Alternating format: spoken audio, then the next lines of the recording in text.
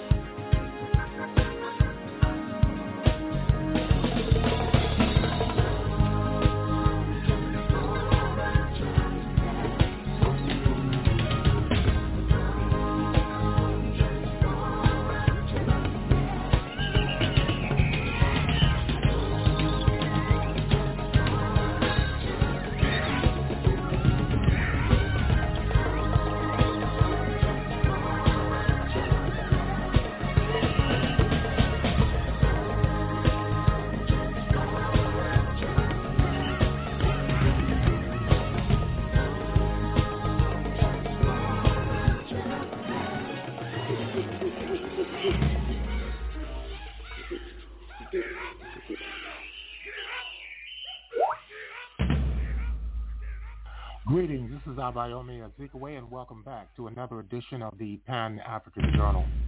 The Pan-African Journal is an audio news magazine that's brought to you here on a weekly basis.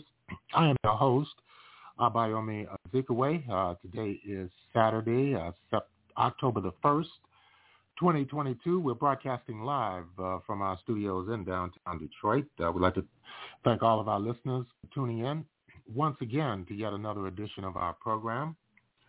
Later on, we'll be coming up with our regular Pan-African Newswire report.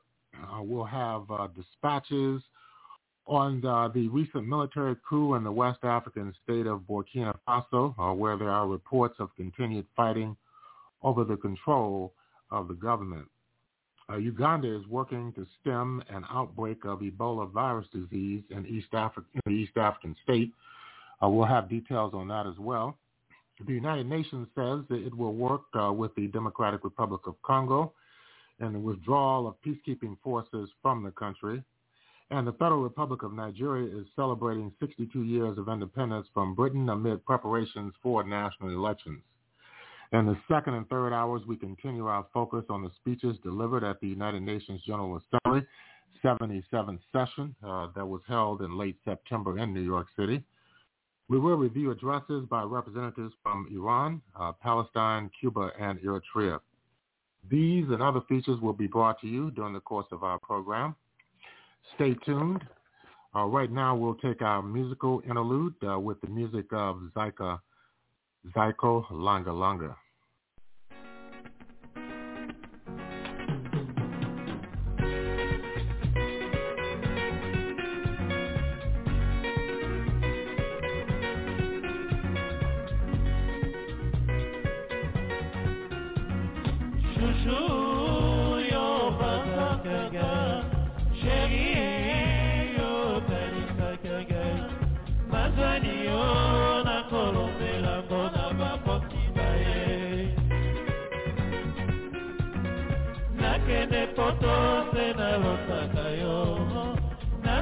Kini pema kanisi na yo yaka poto ya bana zwani ya mama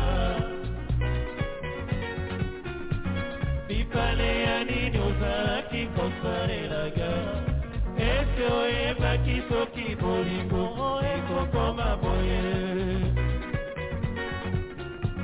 Bipale ya nini uzaraki kosare laga Este oye baki soki bolingo eko koma boye C'est verdade Nico Et en tout Il y a des belles Il y a des belles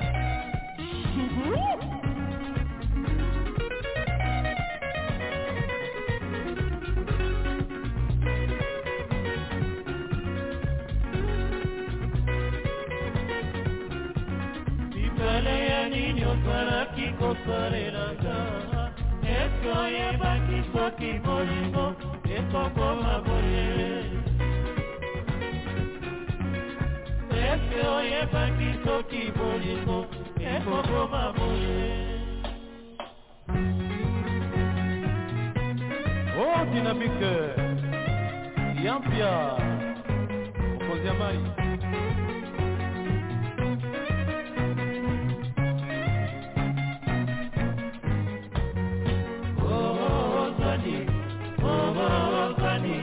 Yakato yabana swani moramo Origora diva, origora mema Utabo mwana lelona tikate Kapoti na yobaka, pasagisi bisaka Yakato banga seni pala na biso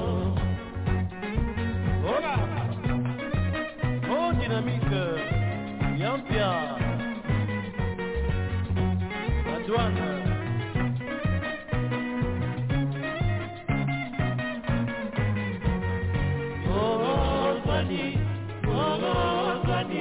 Yakato yambana swani monamo Oligona diva, oligona mema Utapo mwana lelona tikate Papoti bayo baga, basangisi bisaka Yakato banga seni para na biso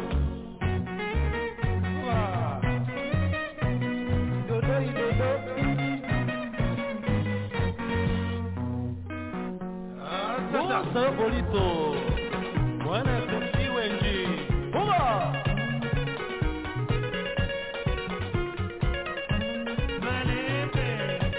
Malembe. Malachi. Cuba. Et après c'est ça. Ah, c'est ça. Le panier con, le lancer. Cuba.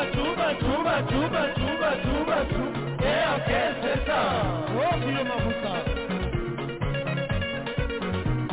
Ah, c'est ça.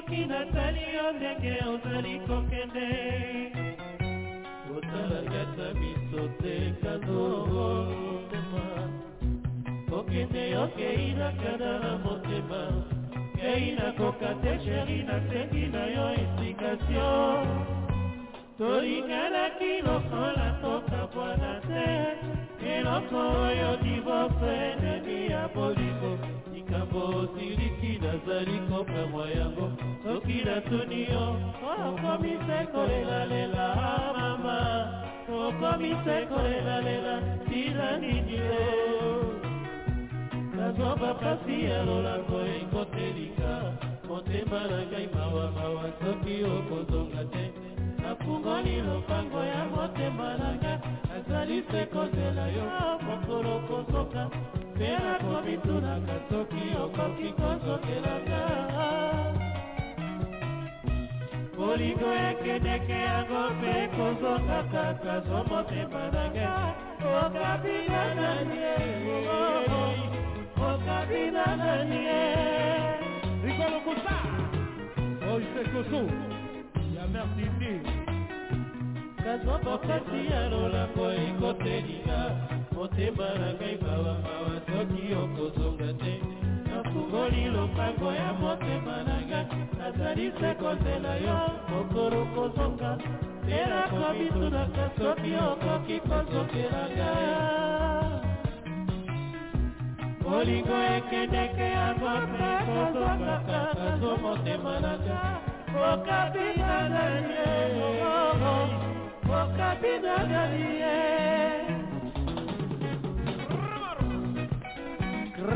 Kraka Des Baba de Cambodge A chanter Okazora Yakamotema Okazora Tongaratako Tongara banzambe Nasara mokili ya bato Izebola na rebiso na je Ize matumona Okazora Yakamotema Oh de Baba Tongaratako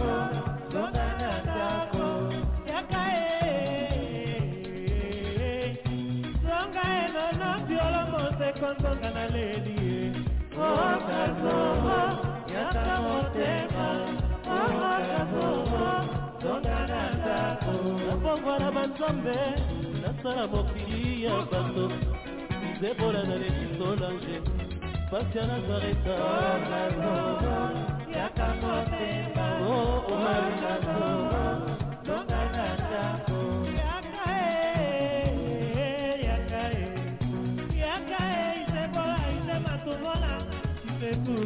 Okazoma Yakamotema Okazoma Tongana ndako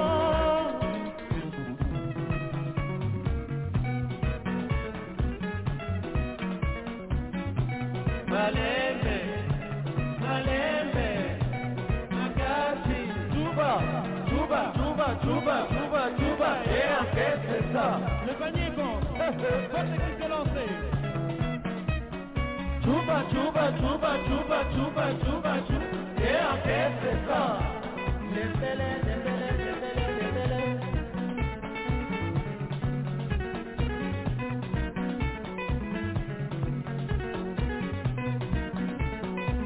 On dit c'est couteau Oh Rigolo Kosa Rico Pente Esquidombe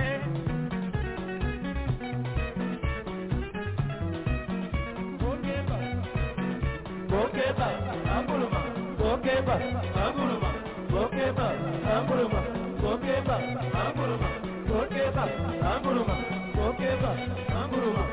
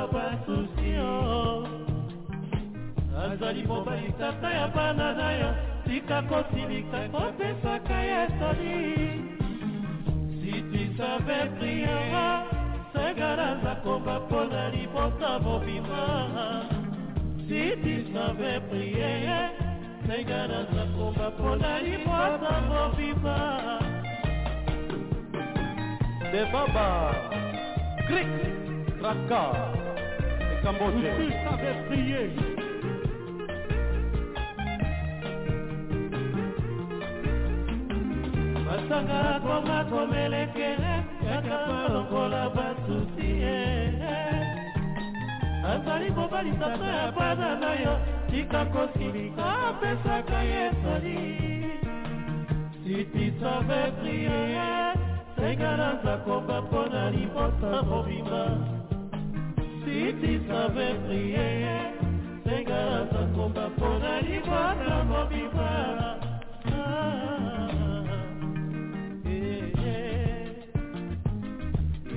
No. Hoka. Yokele. Jean Biolo.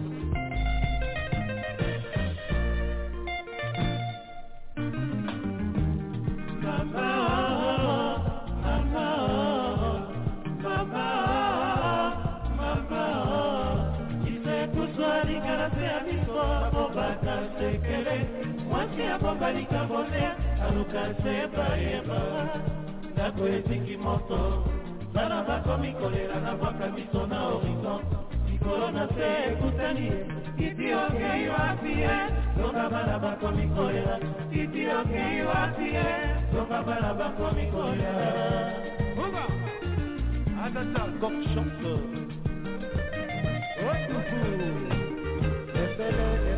Dembele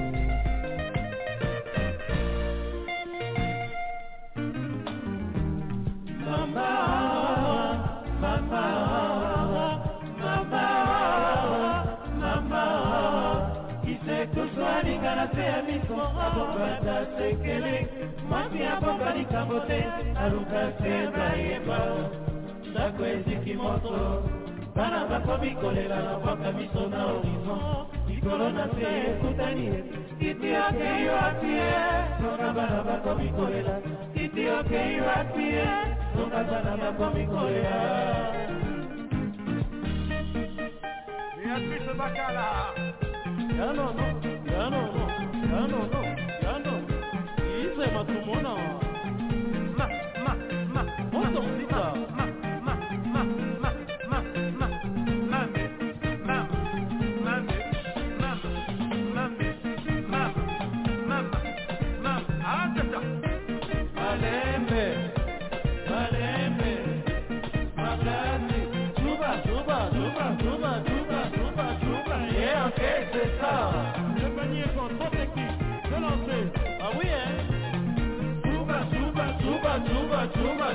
Cuba, c'est ça. Autre baba, Clint Braca de Cambodge. Cuba.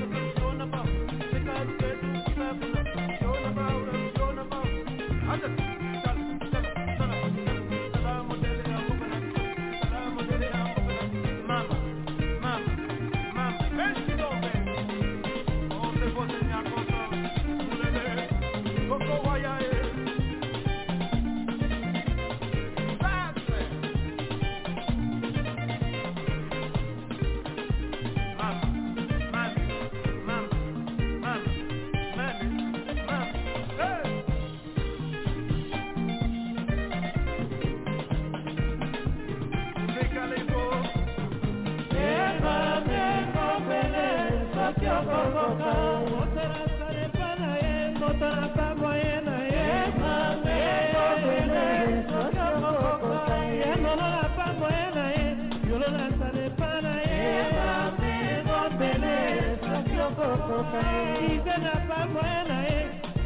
matumona na sade mabusa na pamba na kilo mabusa na sade pana na pamba na enga na sade pana tunesimama na pamba na Ebola sade pana mabusa na sade pana yauna babandeko na bela yoboni epana boniko Basmos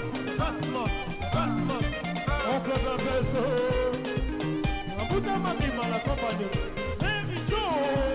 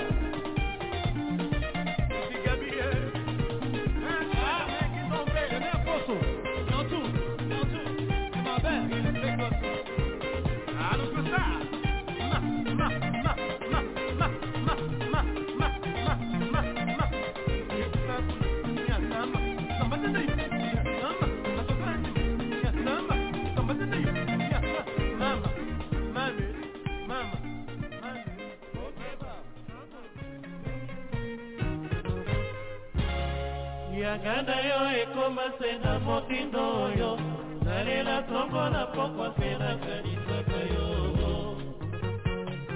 oh papa yo pero pie na motindo yo sabera kokate yo papa yo pero pie na motindo yo sabera kokate matako mula mabanga yesu akapena toto Yalini zambenga na relate Yo papa, yo pero pie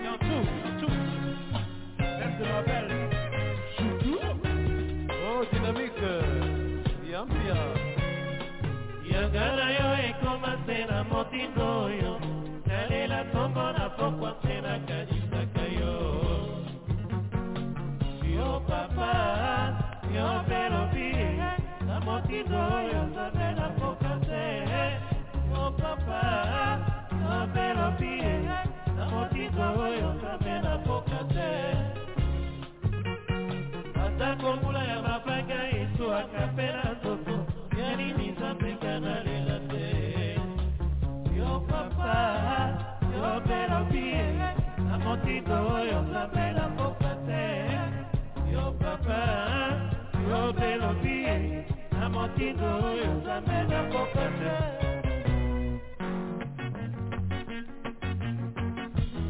dynamique Yampia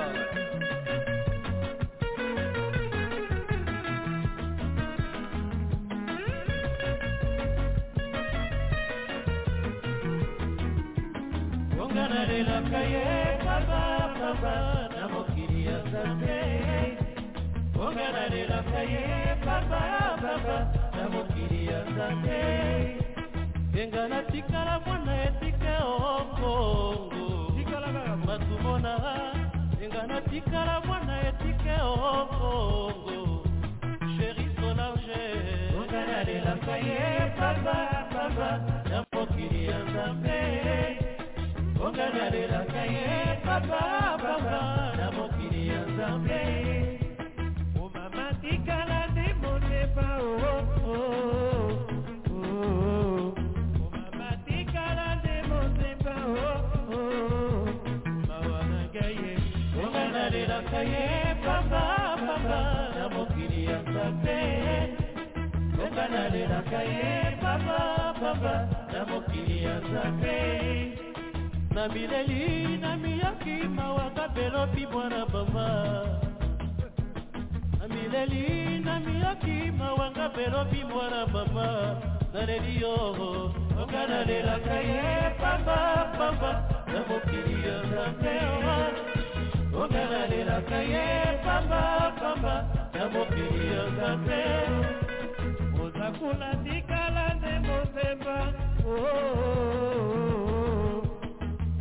Kula tikala de mozemba, oh, mawana yeo. Ongana de la calle, papa, papa, na mokili ya Nzambe. Ongana de la calle, papa, papa, na mokili ya Nzambe.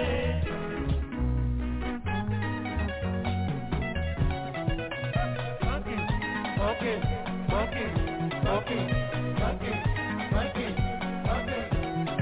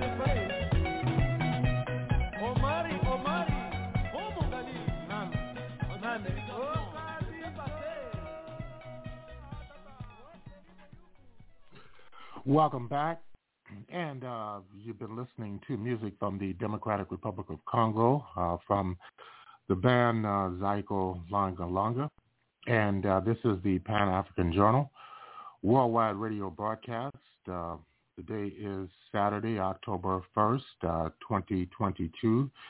We're broadcasting live from our studios in downtown Detroit. I'd like to thank all of our listeners for tuning in once again to yet another edition of the Pan-African Journal worldwide radio broadcast.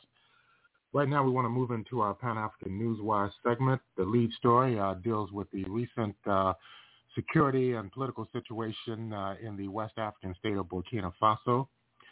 The army officers who seized power in Burkina Faso yesterday said toppled military leader Paul-Henri Santiago Namiba was planning a counteroffensive from a, quote, French base, unquote.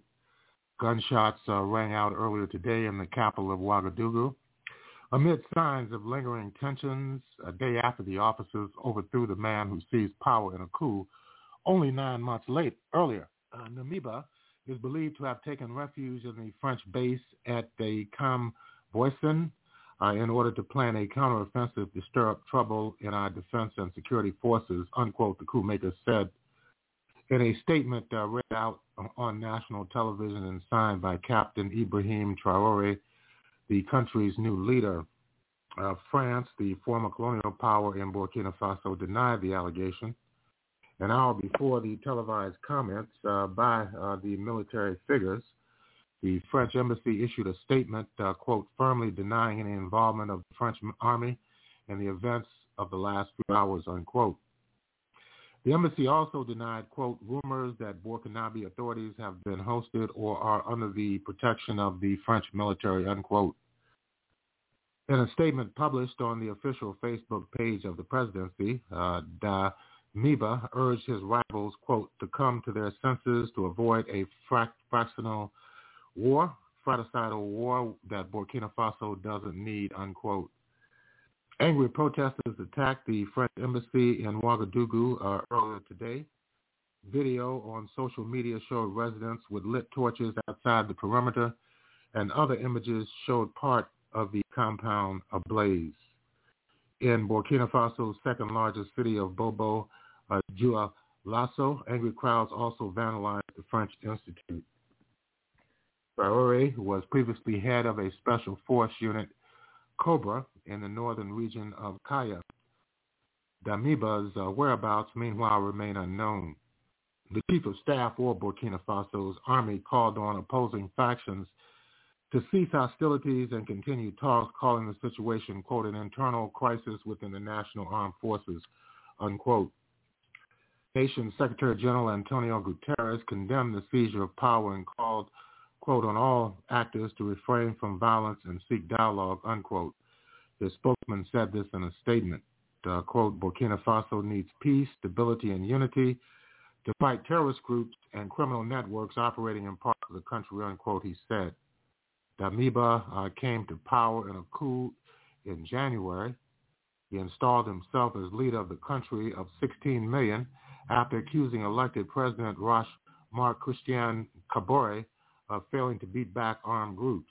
With much of the Sahel region battling a growing rebellion, the violence has prompted a series of coups in Mali, Guinea, and Chad since 2020. France has a military presence in Burkina Faso with a contingent of special forces based in Camboisin. That's 30 kilometers, some 19 miles from the capital of Ouagadougou. The situation in Ouagadougou was tense earlier today. Helicopters hovered above the city, and shops that had been open for business in the morning shut their doors. The European Union and the African Union added their voices to a chorus of global condemnation of the second coup this year in the deeply poor and restive West African country. The chairperson calls upon the military to immediately and totally refrain from any acts of violence or threats to the civilian population, civil liberties, human rights, the African Union said in a statement. The junior officers who toppled Damiba said he had failed to prevent armed attacks in the country. Yesterday, pre-dawn gunfire erupted around the presidential palace. Within hours, a dozen soldiers in fatigues appeared on the state television and radio broadcaster to announce Damiba's removal. The new leaders swiftly suspended the Constitution, sealed the borders, dissolved the draft national government and legislative assembly, and instituted a 5 p.m. curfew. Additional news reports from the West African state of Burkina Faso. Angry protesters attacked the French embassy in Burkina Faso and the capital of Ouagadougou on Saturday, earlier today, after supporters of the West African nation's new coup leader accused France of harboring the ousted interim president, a charge French authorities have vehemently denied. A group of soldiers appearing on state television late last night announced that Lieutenant Colonel Paul-Henri Santiago Damiba had been overthrown less than 9 months after he mounted a coup himself in Burkina Faso. While his whereabouts remain unknown today and even in this evening, a new statement attributed to Damiba was posted on the Burkina Faso presidency's Facebook page directed at the newly declared leader, Captain Ibrahim Traoré. I recall on Captain Traoré and company to come to their senses to avoid a fratricidal war that Burkina Faso does not need, said the statement attributed to Damiba, who, unlike other ousted West African leaders, has yet to tender a resignation. Earlier Saturday, comments by a junta spokesman had set into motion an outburst of anger in Ouagadougou, the capital. Damiba has tried to retreat to the Corbisan French military base to prepare a counteroffensive in order to sow divisions among our defense and security forces. That's according to Lieutenant Jean-Baptiste Cabré, he read the statement on behalf of the new junta leadership. Video on social media showed residents with lit torches outside the perimeter of the French embassy, and other images showed part of the compound ablaze. In Burkina Faso's second largest city, Bobo Dioulasso, angry crowds also vandalized the French Institute. France has denied any role in the events unfolding in its former colony and warned its citizens to stay at home amid a confusing situation in the capital. Quote, we condemn in the strongest terms of violence against our diplomatic presence in Burkina Faso, the French Foreign Ministry said in a statement late Saturday. Any attack on our diplomatic facilities is unacceptable, unquote. In an earlier statement today, the ministry said that the camp where the French forces are based has never hosted Paul-Henri Damiba, nor has our embassy. Traoré, the 34-year-old army captain who was named in charge after the Friday evening coup was announced on state television, said in interviews earlier today that he and his men did not seek to harm Damiba. If we wanted, we would take him within 5 minutes of fighting and maybe he would be dead, the president. But we don't want this catastrophe. Traoré told this to the Voice of America. We don't want to harm him because we don't have any personnel problem with him. We're fighting for Burkina Faso. He later told Radio Omega, quote, we have no intentions to bring Damiba to justice. We only wish that he would go rest because he is tired. And as for us, we are going to continue to do the work, unquote. As uncertainty prevailed, the international community widely condemned the ouster of Damiba, who himself overthrew the country's democratically elected president in January. U.S. State Department spokesman Ned Price said earlier today that the United States is deeply concerned by events in Burkina Faso. We call on those responsible to de-escalate the situation, prevent harm to citizens and soldiers, and return to a constitutional order, he said. The African Union and the West African Region bloc, known as ECOWAS, also sharply criticized the developments. ECOWAS finds this new power grab inappropriate at a time when progress has been made, the bloc said, citing Damiba's recent agreement to return to constitutional order by July of 2024. After taking power in January, Damiba promised to end the Islamic extremist violence that has forced 2 million people to flee their homes in Burkina Faso. But the group of officers led by Traoré said yesterday that Damiba had failed and was being removed. The new junta leadership said it would commit all fighting forces to refocus on the security issue and the restoration of the integrity of our territory. But it remains to be seen whether the junta can turn around the crisis. Concerns already were mounting earlier today that the latest political volatility would further distract the military and allow the jihadis to strengthen their grip on the once peaceful country. Still, some in Burkina Faso's military, Damiba was seen as too cozy with former colonizer France, which maintains a military presence in Africa's Sahel region to help countries fight Islamic extremists. Some who support the new coup leader, Traoré, have called on Burkina Faso's government to seek Russian support instead. One point of contention that has divided the MPSR junta, which is the military committee which seized power back in January, the army and indeed the population for months, has been the voice of international partners, and said Constantine Gouvi, a Burkina Faso researcher at the Clingal Dial, the Netherlands Institute of International Relations. Damiba was leaning towards France, but we might see that the MPSR are more actively exploring alternatives from now on, with Turkey or Russia, for example, Gouvi added. In neighboring Mali, the coup leader has invited Russian Military Services Corporation, the Wagner Group, to help with security, a move that has drawn global condemnation and accusations of human rights abuses.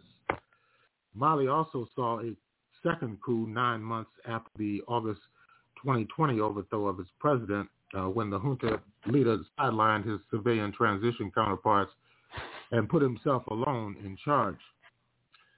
Chrysogon Zugmore, president of the Burkina Faso Movement for Human Rights, called the last overthrow, quote, very regrettable, unquote, saying that political instability would not help in the fight against the extremists of violence. How can we hope to unite people and the army if the latter is characterized by such serious divisions, Zugmore said. You're listening to the Pan-African Newswire segment of the Pan-African Journal. In other news, in the East African state of Uganda, there has been a Ebola Virus Disease outbreak, and the country is attempting to address this outbreak. You can read the details of these developments over the Pan-African Newswire. Also, the head of the United Nations peacekeeping mission in the Democratic Republic of Congo, which was the target of deadly protests during the summer, said the United Nations is, quote, ready and willing, unquote, to work closely with the government to step up the pace of withdrawal of the UN forces that has over 14,000 troops and police. Bintou Keita told the Security Council yesterday that in the wake of the resurgence of the M23 rebel group in recent months, the crisis of confidence that had already affected the UN mission and the people in eastern Congo had worsened. This provided fertile ground for stigmatization of the force and the sowing of disinformation about the mission known as MONUSCO. That has led to a new series of violent protests and serious incidents, claiming the lives of some dozens of protesters and of 4 mission personnel, she said. The DRC's mineral-rich east is home to a myriad of rebel groups. Security has worsened there despite a year of emergency operations by the armies of the DRC and Uganda. Civilians in the east have faced violence from jihadi rebels linked to the fighting has also escalated between Congolese troops and the M23 rebels, forcing nearly 200,000 people to flee their homes. MONUSCO's mission is to protect civilians, deter armed groups, and build the capacity of state institutions and services. But protesters said armed groups were still roaming the east and the UN force wasn't protecting them. The peacekeepers were also accused of retaliating against the protesters, sometimes with force. And finally, in the West African state of Nigeria, Nigerians are celebrating the 62nd anniversary of their independence, with the country's leaders acknowledging the economic and security hardships citizens are facing as they prepare to vote for a new president in 4 months. Nigerian President Muhammadu Buhari rode a wave of goodwill to power in 2015 after promising to overcome the obstacles stifling the country's progress despite being Africa's most populous nation and largest economy. Buhari, who will not be running for office again, said his government has, quote, made appreciable progress, unquote, on security, the economy, and fighting corruption, but conceded that we are not yet at our destination. Nigeria's 33% unemployment and 40% poverty rates are the worst in decades, government estimates show. Moreover, thousands have been killed during the last year in attacks by armed groups in the nation's troubled northern region and by Islamic extremist rebels in the northeast. I share the pain Nigerians are going through, and I assure you that your resilience and patience will not be in vain, unquote, Buhari said. In the commercial hub of the capital, Lagos, and in other parts of the country, thousands of people marched amid a heavy police presence in support for Peter Obi, one of the leading contenders in February's presidential election. The Nigerian government worries more about people with placards than it worries about people with weapons. Ayo Sogunro, a Nigerian human rights lawyer, said of the heavy security presence. Campaigning for the highly anticipated presidential election began this week with 18 candidates vying for the country's top political position. Leading candidates include Bola Tinubu from the ruling All Progressives Congress and a former governor of Lagos State, former Vice President Atiku Abubakar from the opposition People's Democratic Party, and Obi, who is seeking to break the 23-year grip on power shared by those two parties. With that, we're going to conclude the Pan-African Newswire segment of the Pan-African Journal. Including this segment of our program, we'd like to remind our listeners that the Pan-African Newswire is an international electronic press service. It is designed to foster intelligent discussions on the affairs of African people throughout the continent and the world. The press agency was founded in January of 1998. Since then, it has published tens of thousands of articles and dispatches in numerous newspapers, magazines, journals, research reports, and on blogs and websites throughout the world. The Pan-African Newswire represents the only daily international news source on Pan-African and global affairs.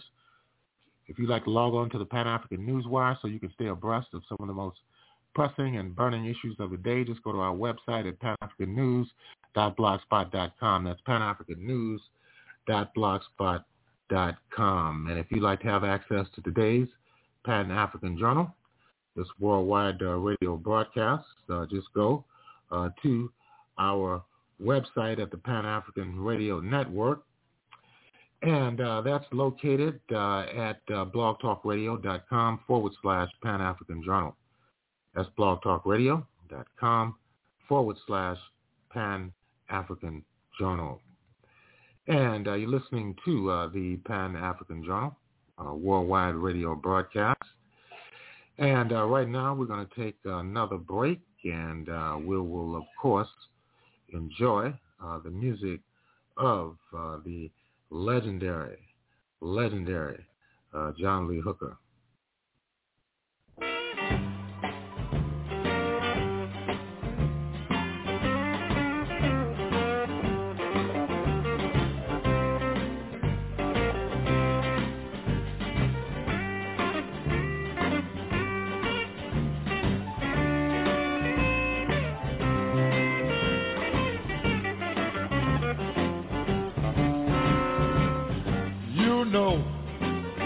I know we're gonna get together one day. Yeah, yeah. I know, you know, gonna get together one day. Well, it don't matter, babe. We're gonna get together one day. I don't care what your mother said. I don't care what your father said. I don't care what your friend said. But you know, I know, we're gonna get together one day. Yeah, get together, baby. Wow, well, baby. Gonna get together, baby, one day, baby.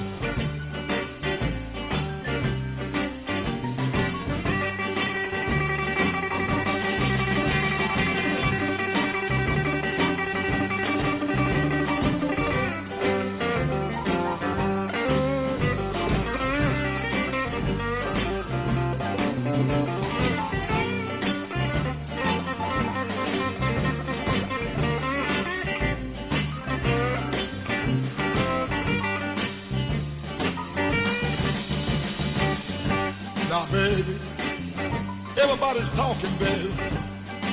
We don't care what they say, but long as you know that I know, we're gonna get together one day, baby. Yeah, let them talk, baby, all they want, but as long as you know, I know, we're gonna get together one day, baby.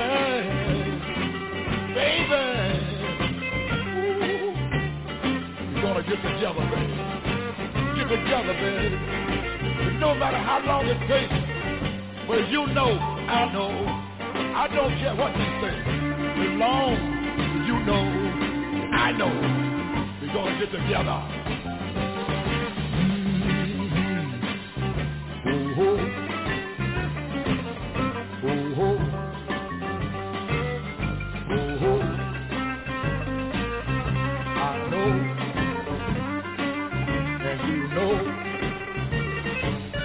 Get together somehow in some way.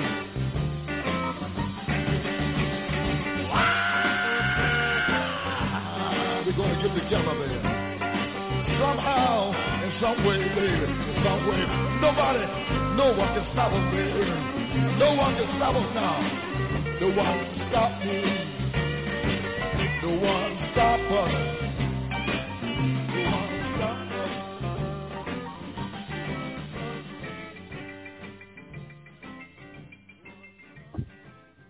John Lee Hooker with the tune entitled You Know, I Know, and John Lee Hooker, of course, Detroit's own. And right now we're going to move into our United Nations General Assembly 77th session review that took place during the last 2 weeks of September.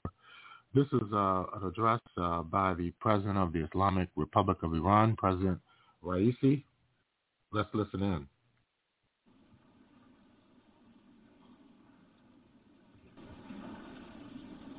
L'Assemblée va maintenant entendre l'allocution de son Excellence M. Saïd Ibrahim Raisi, président de la République islamique d'Iran. Je prie le protocole de bien vouloir accompagner son Excellence.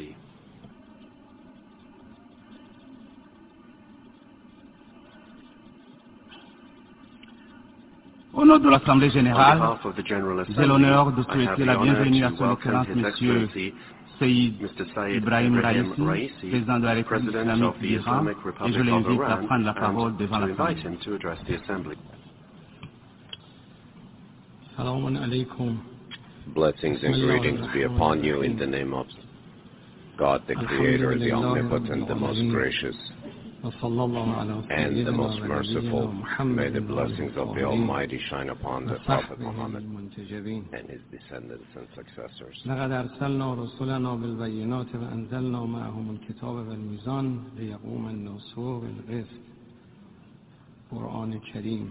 The Holy Quran states, Dear Creator, Omnipotent of the world, accept our regards and respects towards your chosen messengers, Abraham, Moses, Jesus, and Prophet Muhammad, who brought the message of justice, spirituality, and proper behavior and compassionate comportment to the people of the world, and they destroyed the foundation of injustice and lack of fairness to allow humans to build a new world for their future. Ladies and gentlemen, Mr. Secretary General, the foundational need for a better world is justice. All of the hopes and aspirations of humankind are built on justice, and they have the capacity for the creation of such a framework of all-encompassing justice, which means elimination of injustice. We are defenders of a fight against injustice in all of its forms, against humanity, against spirituality, against the Almighty, against the people of the world, no matter where it may occur.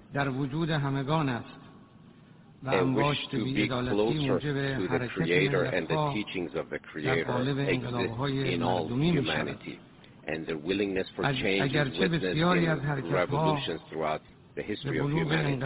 Even though a lot of movements never reached the maturity of a revolution, many of the revolutions deviated from their original path. However, the success of many people and nations, such as the nation of Iran, in the realization of their aspirations for the Islamic Revolution has strengthened in the heart of the people around the globe such aspirations.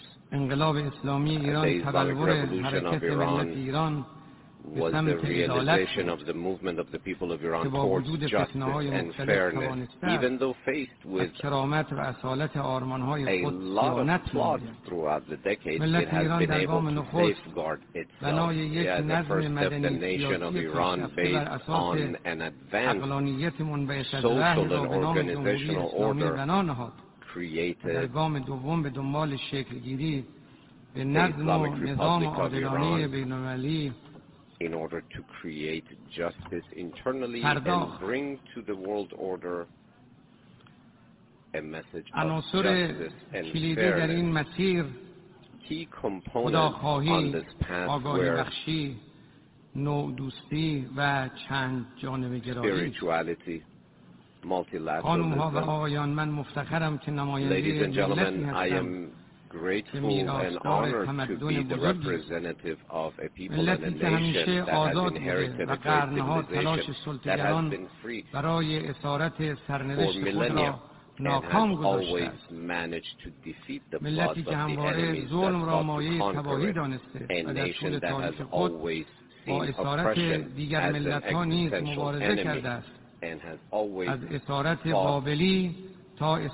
in order to destroy the enslavement of Babylonians all the way to the Palestinians. We believe in a common faith for humanity, and we are for the globalization of justice. What we seek for ourselves, we wish for others as well, and what we do not wish for ourselves, we do not impose on others. The nation of Iran believes that justice brings unity, brings cohesion, and warfare is a destroyer of all things. For a country that wishes internally to have justice, but then outside of its own borders, creates or trains various terrorist groups and unleashes them on various nations, must be ashamed in the face of humanity, must be ashamed when faced with principles of freedom and justice and fairness. Humanity does not only belong to certain segments of the world. The Islamic Republic of Iran, by taking aspiration from its constitution and the values, the spiritual values upon which it is based, sees as one of the most effective ways to safeguard human rights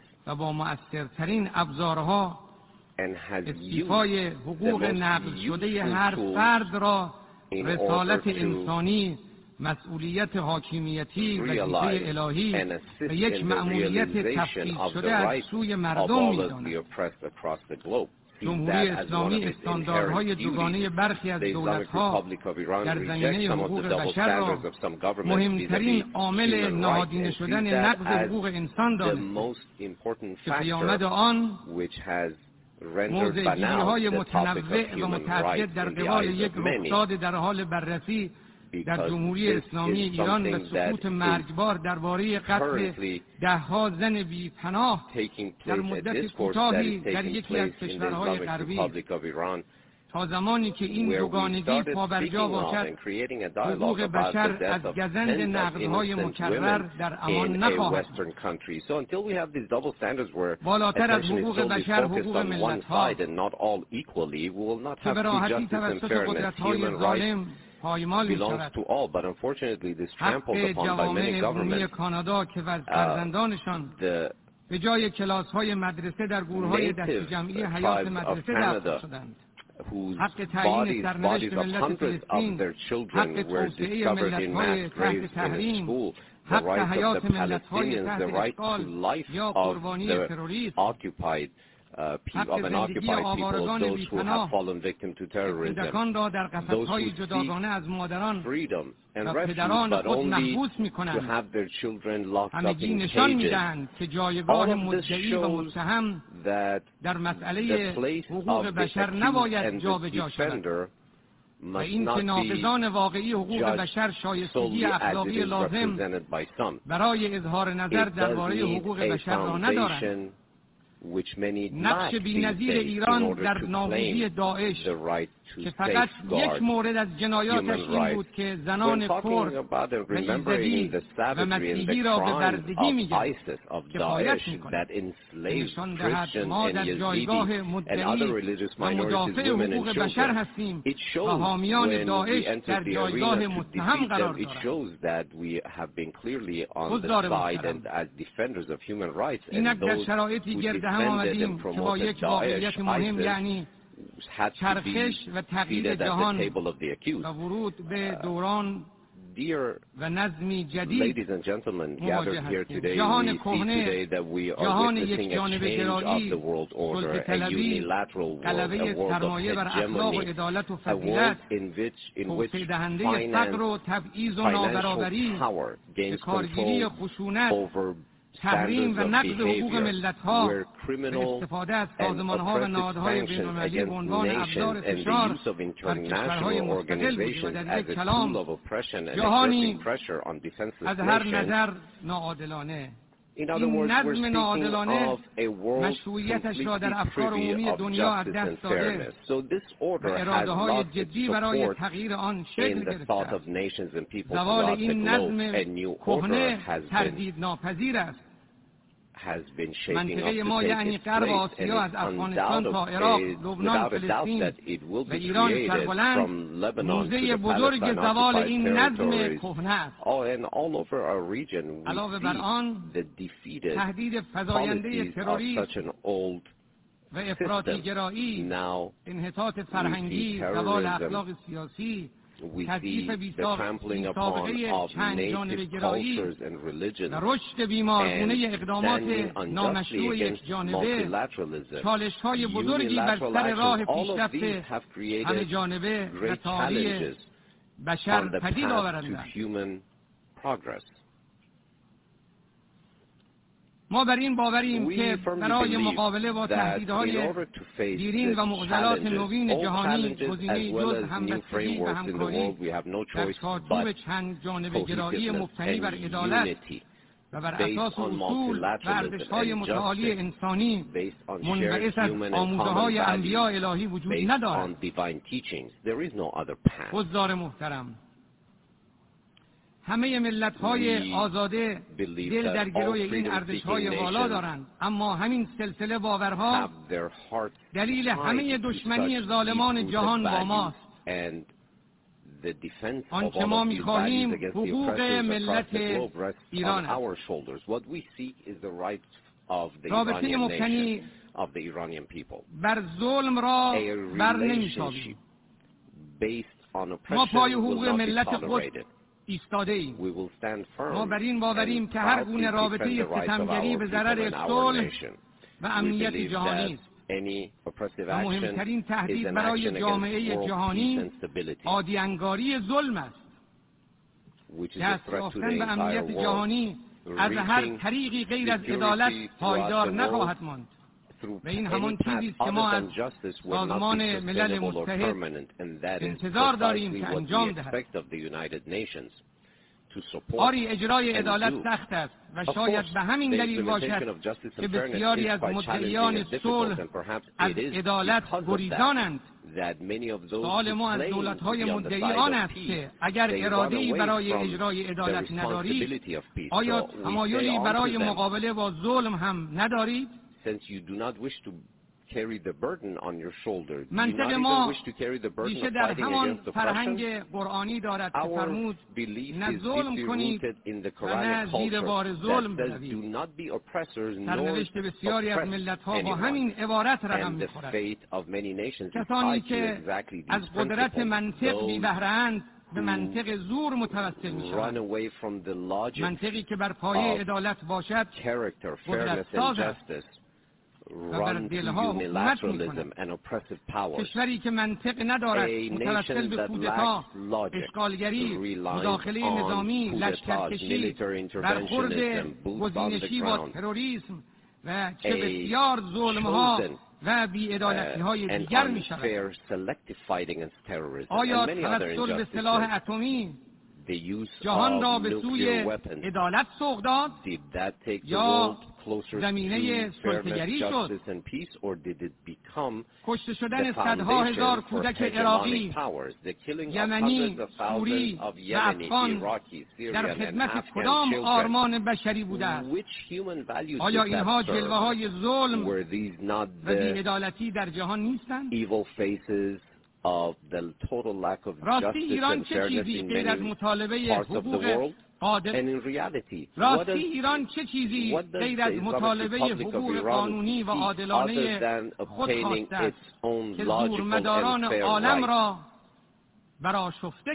which has caused havoc and chaos among the oppressors of the world. Dear colleagues, today, the willingness to move in support of hegemony has become a sore point for humanity throughout the world. And it is a serious threat. It is the wish of the nations across the world on an increasing basis to obtain justice, independence, while enjoying security at the same time. The realization of the front of resistance shows, I repeat it, the realization of the doctrine of resistance shows the extreme and deep-rooted willingness of many people to obtain true justice, whereas unilateralism has been the tool that has been used to hold many countries back. On a selective basis, America cannot accept that certain countries have the right to stand on their own 2 feet.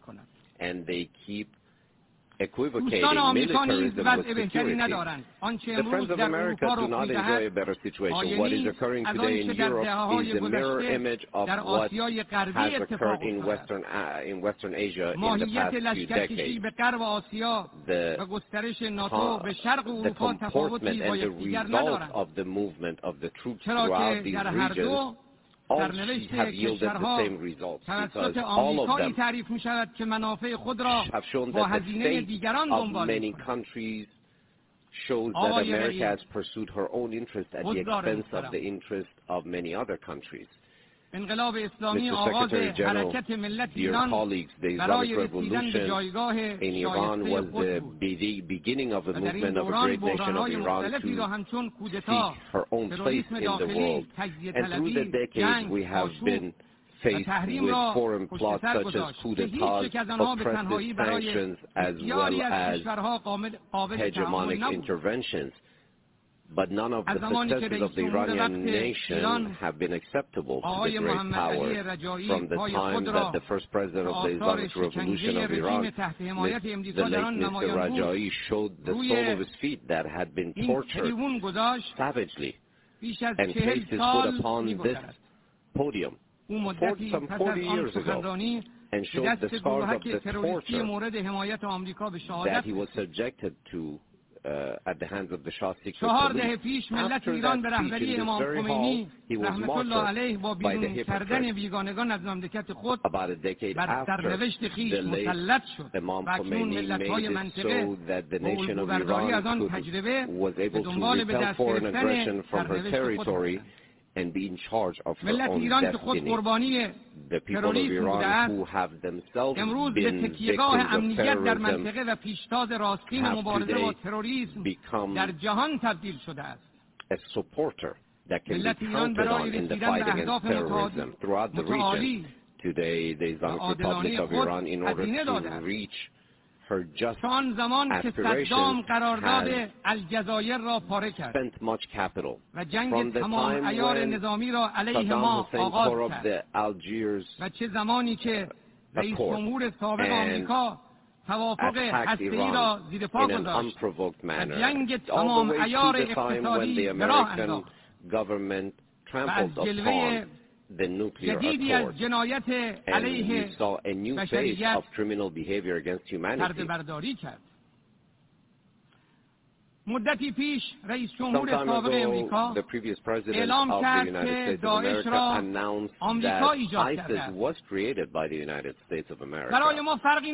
For us, it makes no difference whether ISIS, Daesh, was made by which administration, which American government. What matters is that a government on the other side of this planet decided to bring havoc and chaos to the geography of our region at the expense of the lives and the blood of women and children and the innocents. But the Islamic Republic resistance put an end to that movement, to that destructive movement.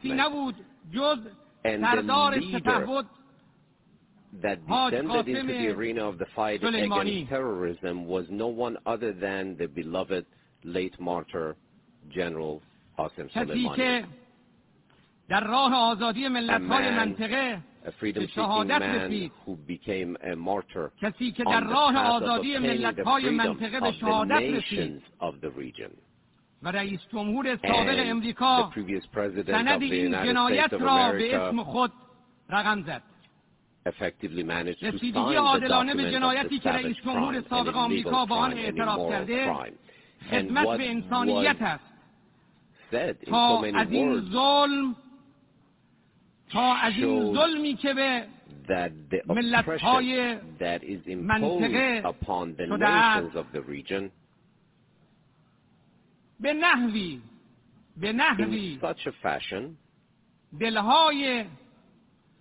دلهای جراحت دیده از این ظلم رسیدگی عادلانه به جنایتی که رئیس جمهور سابق آمریکا با آن اعتراف کرده خدمت به انسانیت است تا از این پس ظلم زبون گردد و عدالت سربلند باشد. ما اجرای عدالت و محاکمه آمر و مباشر شهادت سپهبد قاسم سلیمانی را از طریق دادگاه عادلانه تا حصول نتیجه قطعی دنبال خواهیم کرد. We will pursue through a fair tribunal to bring to justice those who martyred our beloved داستان ملت ایران داستان ملتی است. Ladies and gentlemen, the history of Iran is the history of a nation that has learn to stand on their own two feet and not to lean on anyone else, to depend on anyone else. Iran learned this lesson after in both world wars. It announced its neutrality, yet was always subject in both wars to foreign occupation. And after, in the 1950s, when it came towards America and relied on America in order to obtain the national dream of the nationalization of the oil industry, it was again betrayed. شورای امنیت سازمان ملل قرار گرفته بود و وعده رفع تحریم گرفت ولی خود را در برابر بیرحمانه‌ترین نظام تحریم‌های of the United Nations Security Council, even that accord was trampled upon unilaterally. Mr. Secretary General, ladies and gentlemen, the nation of Iran has learned the policy of resistance and progress, which has سیاسی و مدنی پیشرفته و مستحکم و عقلانی ایران اسلامی علیرغم تحریم و تهدید امروز یک کشور قوی با دستاوردهای عظیم علمی و فنی به استقلال بی‌نظیر در سطح منطقه و جهان است. ما معتقدیم که امروز جهان به ایران قوی نیازمند است. امروز ما در حین صادرات نفت و گاز شبکه گسترده توزیع in addition to our export of oil and gas, we do have distribution networks for electricity throughout our vast nation. In knowledge, و نانوتکنولوژی و علوم هسته‌ای پیشتاز هستیم. رشد ایران در شاخص‌های توسعه انسانی چشمگیر است. زیرساخت‌های رفاه اجتماعی از جمله پوشش بیمه به طور گسترده برای جمعیت 85 میلیونی ایران ایجاد شده است و مردم سالاری به صورت فراگیر در ساختار حکومتی جمهوری اسلامی نهادینه و به رویه اساسی نظام تبدیل شده است، در حالی که ما در دوران جنگ حتی برای خرید تیم خاردار نیز تحریم بودیم. اکنون با دستیابی به دانش فنی پیشرفته‌ترین تجهیزات نظامی به نقطه بازدارندگی رسیدیم. این در حالی است که در همه این دوران شاهد دشمنی فزاینده امریکا در مقابل با پیشرفت ملت ایران بود. مردم جهان، حضار محترم، آقای رئیس، این دشمنان ما نبودند که کوتاه آمدند، بلکه این ملت ما بود که هر دشمنی را از میدان بیرون کرد. ملت ایران با حضور مؤثر و مشارکت فراگیر در نظم سیاسی برآمده از انقلاب اسلامی توانست ضمن پایبندی بر ارزش‌ها و الهام بخشی به ملت‌ها مرحله اول انقلاب اسلامی را با قدرت و موفقیت طی کند. و اینک در گام دوم سیاست همسایگی و تعمیق چند جانبه گرایی اقتصادی را در اولویت دستور کار سیاست خارجی خود قرار داده. جمهوری اسلامی ایران خواستار تعامل حداکثری با همه کشورهای جهان به خصوص کشورهای همسایه و دوست خود است. جنگ راه حل بحران‌ها نیست، بلکه مسیر حل بحران گفتگو و تفاهم است. جمهوری اسلامی ایران به عنوان کشوری قدرتمند در منطقه دارای اراده و توانایی برای کمک به حل بحران‌ها در یک سال گذشته پیوندهای اقتصادی ایران تقویت شده و تجارت منطقه‌ای آن به صورت چشمگیری رشد کرده با گسترش زیرساخت‌های همکاری اقتصادی پایدار فصل نوینی از دوستی و اعتماد متقابل پدید آمده است. این سیاست همسایگی سیاستی امنیت‌ساز و ثبات‌آفرین است. ما در دوران سختی همسایگان اثبات کردیم که یار همسایگان خود در همه گفتگوهای پرشماری که با رؤسا و سران منطقه داشتم، یکی از مهمترین نکات مشترک این بوده که امنیت منطقه باید به صورت درونزا و بدون مداخله خارجی تأمین شود و راه آن همکاری است نه بلوغ‌بندی. دوران پیشرو دوران همکاری‌های پایدار، رفاه، ثبات و برادری است. اگر سرنوشت منطقه به دست خود کشورهای منطقه رقم بخورد، اشغالگران و قاسبان رفتنی هستند و همسایگان برای دیگر باقی می‌مانند. روزگاری جنگ بین دو ملت ایران و عراق پدید آمده بود. In a not too distant past, we saw the fires of war between the two brotherly nations of Iraq and Iran by the encouragement of enemy powers throughout the world. But today we see the marches of Arbaeen in observation of the 40th day of the martyrdom of Imam Hussein. We see that that grand glorious march takes place in observance of that martyrdom and in order to renew our faith in those values and to respect those who gave their lives, the descendants of the Prophet who gave their lives for human dignity and human values. Dear colleagues, I would like to direct your attention to one of the most egregious points that shows the oppressive powers present in the region. The region has not seen previously such تجاوزگری، کشتار زنان و کودکان منطقه را کشتار زنان و کودکان منطقه را در کارنامه سیاه خود دارد. بزرگترین زندان روی زمین را در غزه برپا کرده. استمرار شهرک‌سازی و تصاویر شیون و گریه مظلومان فلسطینی در اثر قتل اراضی، منازل و مزارع آنان و کشتار فرزندانشان و همه نشان می‌دهد 7 دهه ظلم و اشغالگری اسرائیل گویا پایان ندارد. دولت‌های مدعی آزادی و دموکراسی باید پاسخ بدهند که چرا از فرمول روشن و عادلانه جمهوری اسلامی برای حل مسئله فلسطین فرار می‌کنند. در فلسطین مظلوم ما به سیاست فلسطین واحد معتقدیم. همه سرزمین فلسطین از بحر تا نهر متعلق به ساکنان اصلی این سرزمین تاریخی و مقدس است.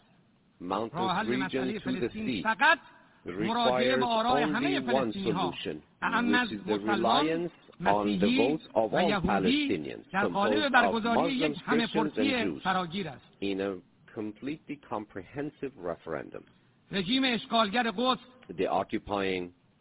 که همچنان سرزمین‌های دیگر کشورهای منطقه را در اشغال دارد نمی‌تواند شریک صلح و امنیت باشد. حضار ارجمند، اجازه دهید توجه شما را به یک دیگر از جلوه‌های بی‌عدالتی یعنی برخورد دوگانه غرب با فعالیت‌های صلح‌آمیز هسته‌ای ایران جلب کنم. در حالی که رکن اساسی امنیت جهانی یعنی خلع سلاح جهانی، اما برخی قدرت‌ها تلاش دارند با مسئله سازی از فعالیت‌های صلح‌آمیز ایران تهدید اصلی یعنی خلع سلاح جهانی به فراموشی سپرده شود. من به عنوان نماینده ملت بزرگ ایران صریحاً اعلام می‌کنم جمهوری اسلامی ایران به دنبال ساخت سلاح اتمی نیست و این سلاح جایی در دکترین دفاعی ما ندارد. این حکم حکومتی در فتوای رهبر معظم انقلاب اسلامی امام خامنه‌ای حفظه الله تعالی اعلام شده است و برای دولت و ملت ایران فتوای شرعی معظم الله از هر نظارت بین‌المللی نافذتر است. این در حالی است که دولت‌های مدعی خودشان هم تولید سلاح‌های هسته‌ای را ادامه داده و هم به کار بردند و همین تسلیحات را به رژیم صهیونیستی هدیه دادند. nuclear weapons and development and testing and have made a gift of those weapons of mass destruction to the Zionist government. And those governments that must be disarmed are awarded. But those who are observing proper frameworks صلح‌آمیز هسته‌ای ایران تنها 2% برنامه‌های هسته‌ای جهان را شامل می‌شود. 35% بازرسی‌ها از تأسیسات ما activities of the world are taking place in Iran. Iran has been the subject of 35% of nuclear inspections. I will repeat, only 2% of world nuclear activities are taking place in Iran. 35% of nuclear inspections are in Iran. So I ask all of those here present today to please focus on the next following points with precision. One, the Islamic Republic of Iran with goodwill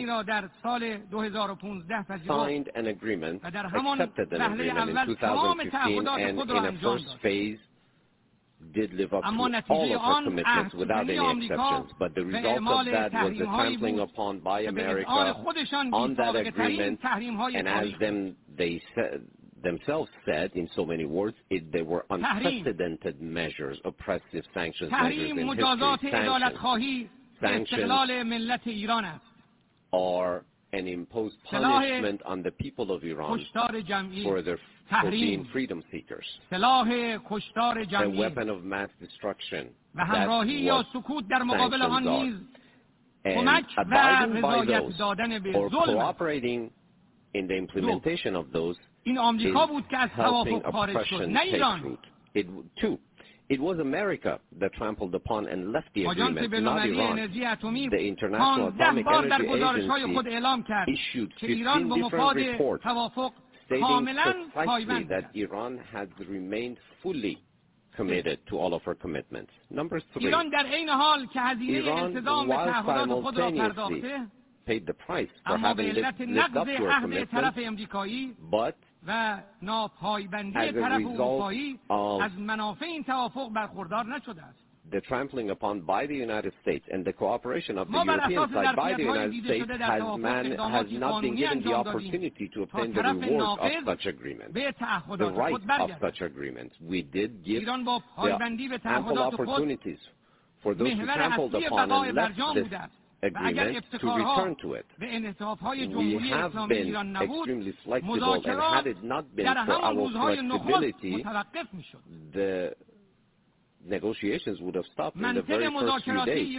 The logic of negotiations of Iran is a just analysis of what is going on, and our wish is only one thing: commitment, observance of commitment.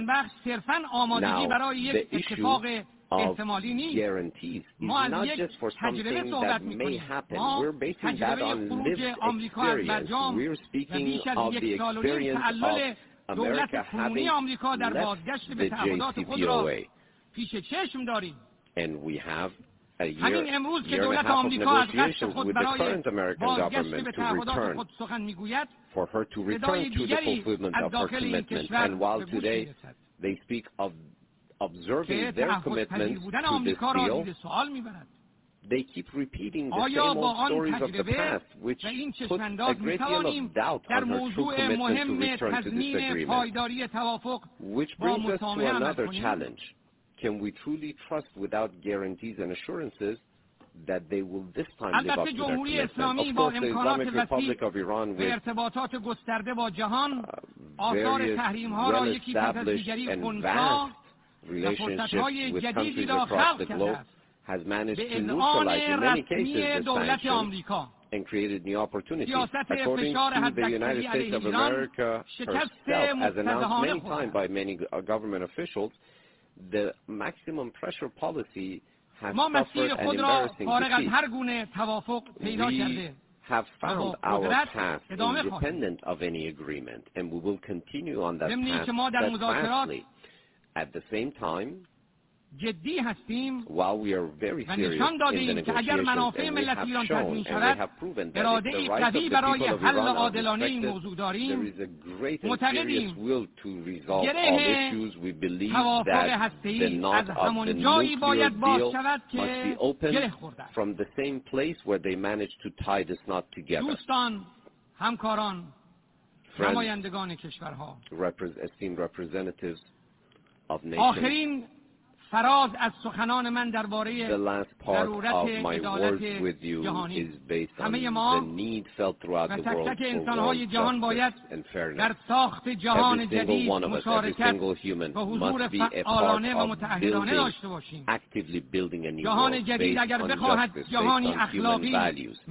If we wish the new world to be acceptable, to be one of character, to be one that is powerful and successful in resolving the challenges facing humanity, has no solution other than to be based on international fairness and justice, which needs the following principles. One,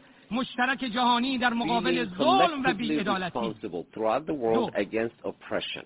Number two, respect for the wish and will of the people and nations, and refraining from direct engagement in their internal affairs. 3, elimination of double standards. 4, standing up against violence and war. 5, independence and prudence in the actions of international organizations, and most importantly, the creation of roles for dignified and qualified humans of experience, so they can create this new system. Our viewpoint towards the horizon of the future is very realistic, and we firmly believe that based on divine promises as delivered by the Prophet, justice will take over the world, and those who are true followers of divine commands will be blessed by the reappearance of the last Messiah. I thank you all sincerely for your kind attention. May the blessings of the Omnipotent be on you.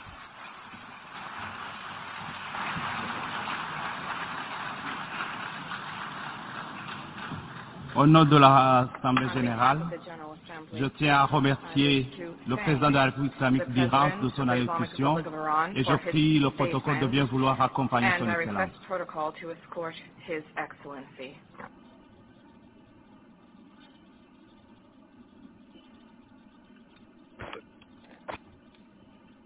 Welcome back. And that was the President Raisi of the Islamic Republic of Iran speaking before the United Nations General Assembly 77th session that was held just last month in New York City. Right now we want to listen to the Foreign Minister of the Republic of Cuba, who also delivered an address on behalf of the Socialist Island Nation of Cuba. Let's listen in. I now give the floor to His Excellency Bruno Eduardo Rodriguez Parilla, Minister for Foreign Affairs of Cuba.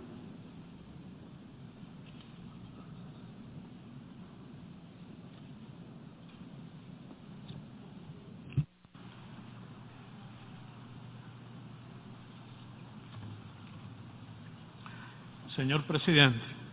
Mr. President, delegates, the impact of the COVID-19 pandemic has laid bare, like never before, the true essence of the unjust and unsustainable prevailing international order.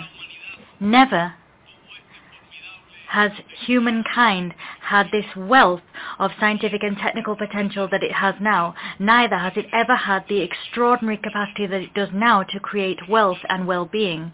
And however, never before has the world been so unequal in terms of just how much people suffer. 828 million people, 10% of the world population, are going hungry, and around 50 million children suffer from stunting, the most deadly form of malnutrition.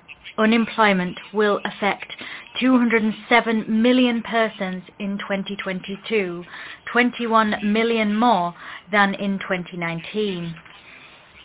In the midst of the fourth industrial revolution, 773 million human beings do not know how to read or write. Around 6.5 million people have died as a result of the COVID-19 pandemic.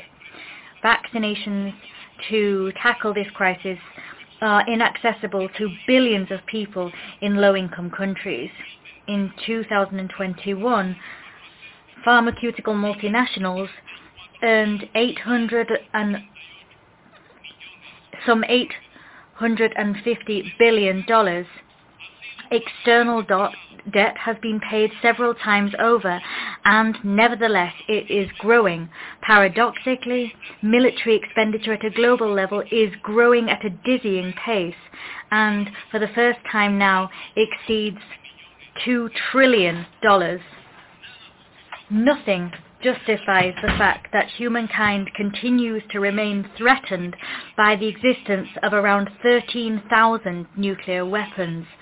We champion the universalization of the Treaty on the Prohibition of Nuclear Weapons.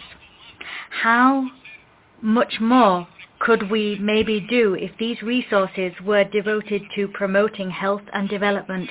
How many deaths as a result of COVID and other diseases might have been avoided? How many boys and girls would be spared hunger and preventable illnesses? Mr. President, greenhouse gases reached record levels in 2021, and the same will occur this year. The average sea level has reached a new high. The last 7 years are the warmest ever recorded in history. We cannot continue to fail to heed the alarm bells that are sounding to alert us to an imminent climate disaster. We have one planet Earth, one common home. For the rich and the poor, we must act without delay. The philosophy of war and plundering and the unreasonable patterns of production and consumption spawned by capitalism, decried by President Fidel Castro, will lead us to the apocalypse. International relations are moving along a dangerous path. The U.S. offensive aimed at bending states to their will through threats and economic coercion, as well as military, political and diplomatic coercion, efforts to subject them to an order based on their whimsical rules, together with the expansion of NATO and the development of a doctrine of aggression, hand in hand with the non-conventional war that's underway, will inevitably lead to a climate of tension and conflict whose consequences are unpredictable.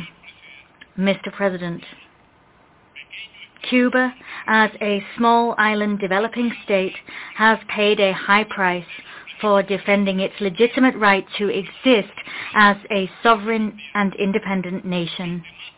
For more than 6 decades now, we have resisted a ruthless and unilateral economic, commercial, and financial blockade, which was ratcheted up to extreme, unprecedented levels from 2019, and this continued during the pandemic. 30 years have now elapsed since the first General Assembly resolution against this blockade, and at this time the US continues to ignore the almost unanimous demand from you to cease its illegal and brutal policy against Cuba. Endeavors are still waged on the part of the US to create material shortages, to sow despair, disenchantment, and to cause damage to the Cuban people.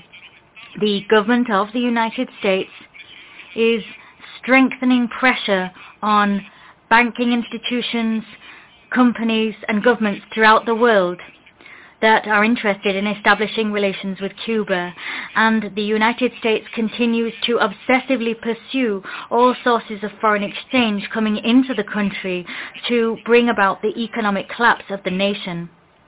As a result, the Cuban economy has withstood extraordinary pressure that are having an impact on industry, service provision, are leading to a scarcity in food and medicines, and are leading to a decline in consumption and a decline in the general well-being of our people.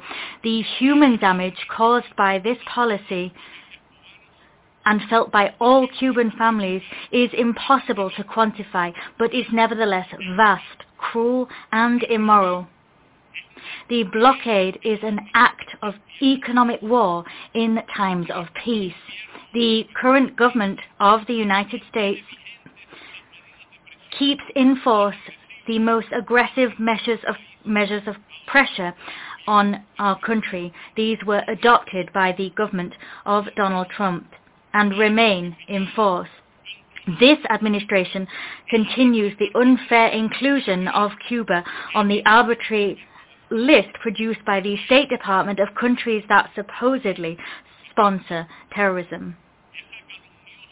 This slanderous classification of our country as a sponsor of terrorism stigmatizes our financial bodies and institutions and makes it extremely difficult for us to conduct transactions or to pay payments or access credit. Cuba has been a victim of state terrorism and does not promote, nor will it ever promote, terrorism. On the contrary, we condemn terrorism in all its forms and manifestations. The government of the United States manipulates opportunistically highly delicate issues such as terrorism, religion, democracy, justice, corruption, and human rights.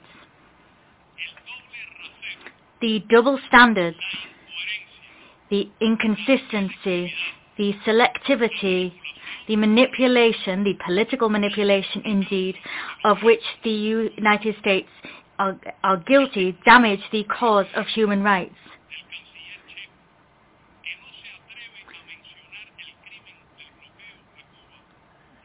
Some delegates have not dared to mention the sad blockade visited upon Cuba, and that is sad.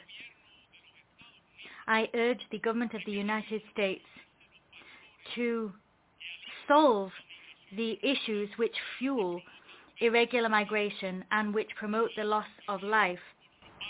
These factors include their failure since 2017 to uphold their obligation, according to bilateral agreements in force, to earmark no less than some 20,000 annual visas to migrants.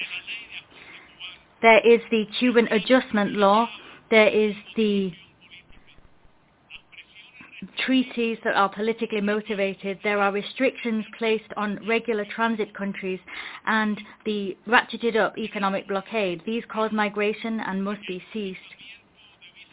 We've heard today that the processing of migrant visas will return to the Embassy of the United States in Havana, and that is a positive step.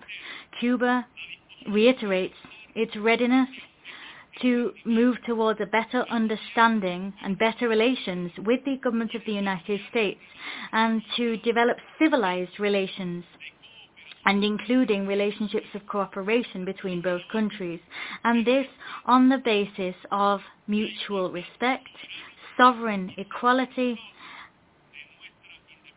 and on the understanding that no attempts will be made to undermine our sovereignty and independence in spite of our major differences. We underscore the valuable commitment and shown by Cubans and their descendants in protests that have occurred in that country and across the world to ensure that Cuba's sovereign rights are respected and to reject the merciless actions of the United States, in particular the policy of the economic blockade. I also wish to deeply thank heads of state and government for their statements in this general debate, and I thank them for their historic support as well as that of the General Assembly. And I'm also thankful for the demonstrations of solidarity towards Cuba by governments, key figures, political organizations, solidarity movements, social and people's movements from across the world. Today, this solidarity and support remains absolutely vital. Mr. President, despite the colossal challenges faced, the Cuban people and government have not let up in their attempts to forge ahead with the construction of a socialist society which is fairer, democratic, prosperous, and sustainable. We conquered COVID-19 with resources, our own vaccines, and the solidity of our public health system and our system of science. We were able to humbly contribute by sending 58 medical brigades around the world. At the worst moments of the pandemic, we sent those to some 48 countries. We worked to recover the economic and social life of our country. We worked to support the transformation of our communities and to sustain and extend social programs in the country. We continue to hone our legal order, our state, and the legal order, that is, of our socialist state of social justice to guarantee the full and proper enjoyment of all human rights by all Cuban people. And we do this to ultimately enrich the system of social justice which several generations have enjoyed. On the 25th of September, after a broad participatory process of popular consultation, we will hold the legislative referendum on an innovative family code. This vote will be a genuine exercise of direct democracy and of the effective power of the Cuban people. Mr. President, unity in diversity, as proposed by then-President Raúl Castro, is possible in countries of the South, and the community of Latin American and Caribbean states, which is growing increasingly stronger and is creating conditions so that our region can develop higher, better forms of cooperation on the basis of the very precepts of the Declaration of Latin America and the Caribbean as a zone of peace. We are grateful for the dignified stance adopted by several countries in the region on the fact that we've been arbitrarily excluded from various diplomatic fora in our hemisphere. We express our solidarity with the Bolivarian Republic of Venezuela and with its constitutional president, Nicolás Maduro Moros, and we stand shoulder to shoulder with the civic military union of its people as it attempts to withstand attempts made to subvert and destabilize the internal order of that brotherly country. We reject the implementation of unilateral coercive measures in and against Venezuela. We denounce the imperialist attempts made to destabilize the government of reconciliation and national unity of Nicaragua. We reiterate our staunch support for the brotherly Nicaraguan people and for their president, Daniel Ortega. We stand in full solidarity with the sisterly nations of the Caribbean, and we support their legitimate claims for reparations for the damaging effects of colonialism and slavery. These peoples need and deserve to receive just, special and differentiated treatment. We once again reaffirm our historic commitment to the self-determination and independence of the people of Puerto Rico. Haiti needs a special contribution to be made by the international community to its reconstruction and development. Humankind has a debt to settle with that republic. We support the legitimate claim of President Alberto Fernandez and of the sovereign people of the Argentinian Republic over the Malvinas Islands, the South Sandwich Islands and South Georgia Islands and the surrounding maritime areas. We express our full solidarity with the Vice President of Argentina, Cristina Fernández de Kirchner, who was the victim of an unjust and unfounded legal and media attack, and then recently suffered an attempt on her life. We reiterate our staunch commitment to peace in Colombia. The clear preparedness and readiness for peace of Colombia's current president and relevant stakeholders mean that the region and the international community must extend their support to the nation. The necessary resources must be provided to support the Agenda 2063 of the African Union. That agenda establishes the roadmap for the development of that brotherly continent. We are lobbying for the search for a peaceful and negotiated solution to the situation imposed upon Syria, and we call for a cessation in foreign interference and for the full respect of Syria's sovereignty and territorial integrity.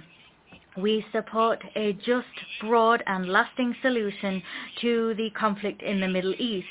This must be a solution which guarantees the genuine exercise of the inalienable right of the Palestinian people to build their own state within pre-1967 borders, with their capital in East Jerusalem. And we call for the end of the Israeli occupation of the occupied Palestinian and Arab territories. We reaffirm our unwavering solidarity with the Sahrawi people.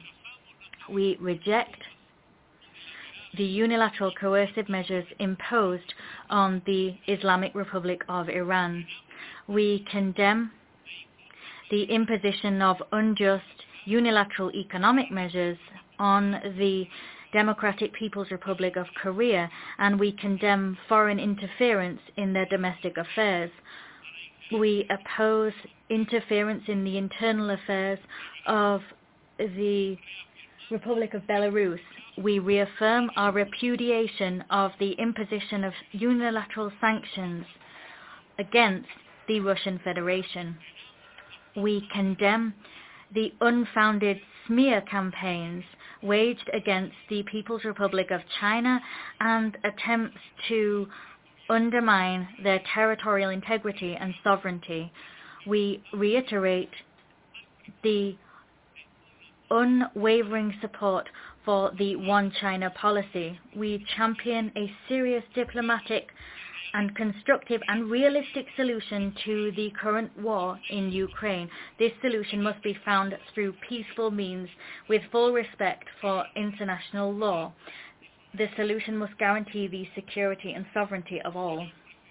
Mr. President, Cuba will continue to speak out loud and clear to reject hegemonism and domination, unilateral coercive measures, genocidal blockades, and attempts to impose one culture and one model on the world. We will never let up in the defense of the independence, sovereignty, and self-determination of peoples without any interference or intervention from foreign powers. We have a glorious past, and we must protect present and future generations of Cubans with the leadership of President Miguel Díaz-Canel. We will creatively resist, and we will tirelessly struggle until we achieve our dreams of peace and development with equity and social justice for Cuba and for the world. Many thanks indeed. I thank the Minister for Foreign Affairs of Cuba.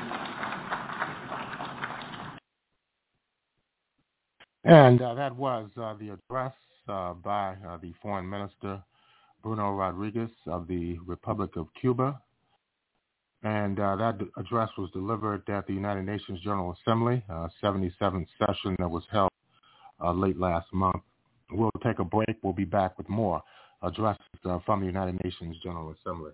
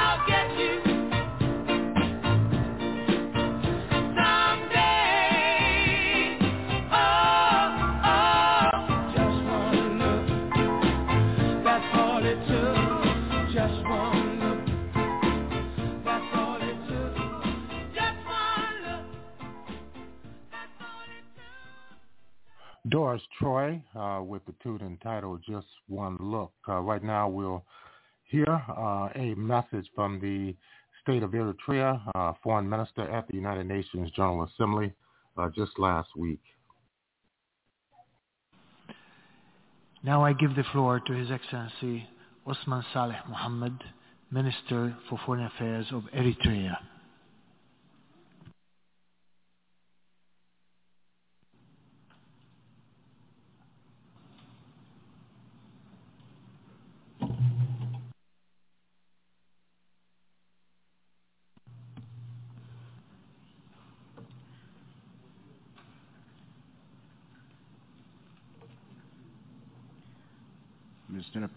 Mr. President, honorable heads of state and government, distinguished participants, good morning. Allow me first to express our congratulations for your election as President of the 77th session of the General Assembly.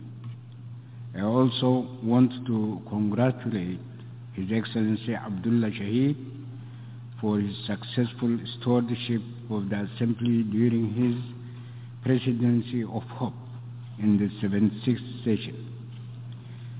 The annual session of the United Nations General Assembly held under the fitting theme, Watershed Moment, Transformative Solutions to Interlocking Challenges, is taking place at an exceedingly preoccupying time of profound, intertwined, and multiple crises of epic proportion.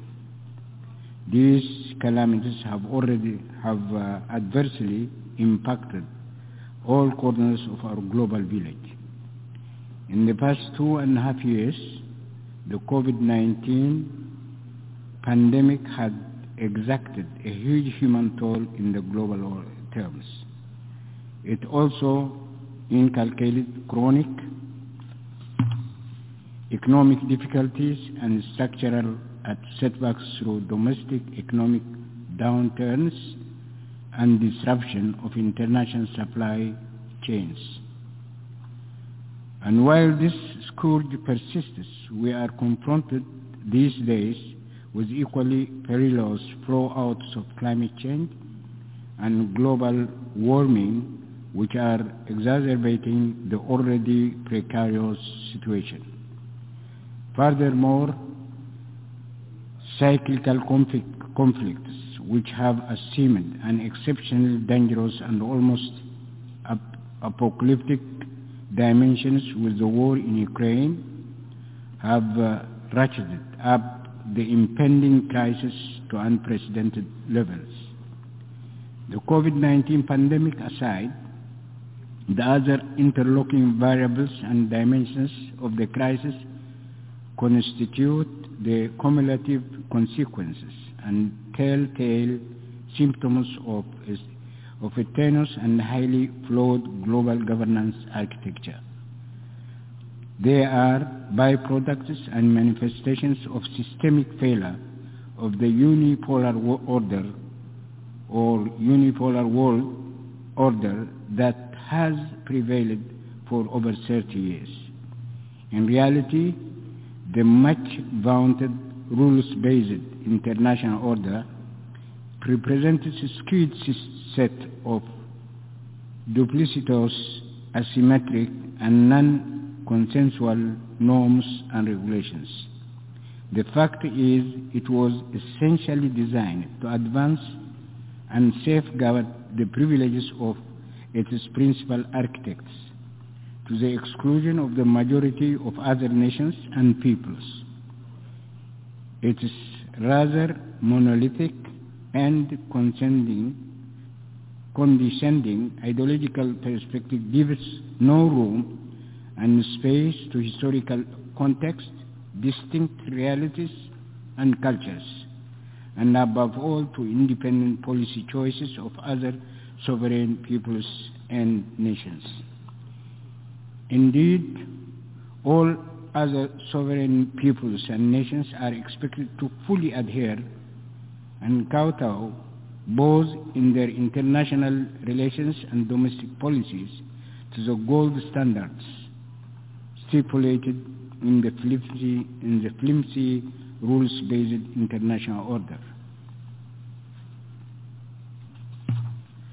In the final analysis, the costly wars of intervention, especially in Africa and the Middle East, in the past 30 years, heavy-handed meddling in domestic affairs, imposition of illicit and unilateral sanctions, distortion and weaponization of human rights, in brief, all the episodes of international and regional instability emanate from and are direct derivatives of the faulty global governance architecture.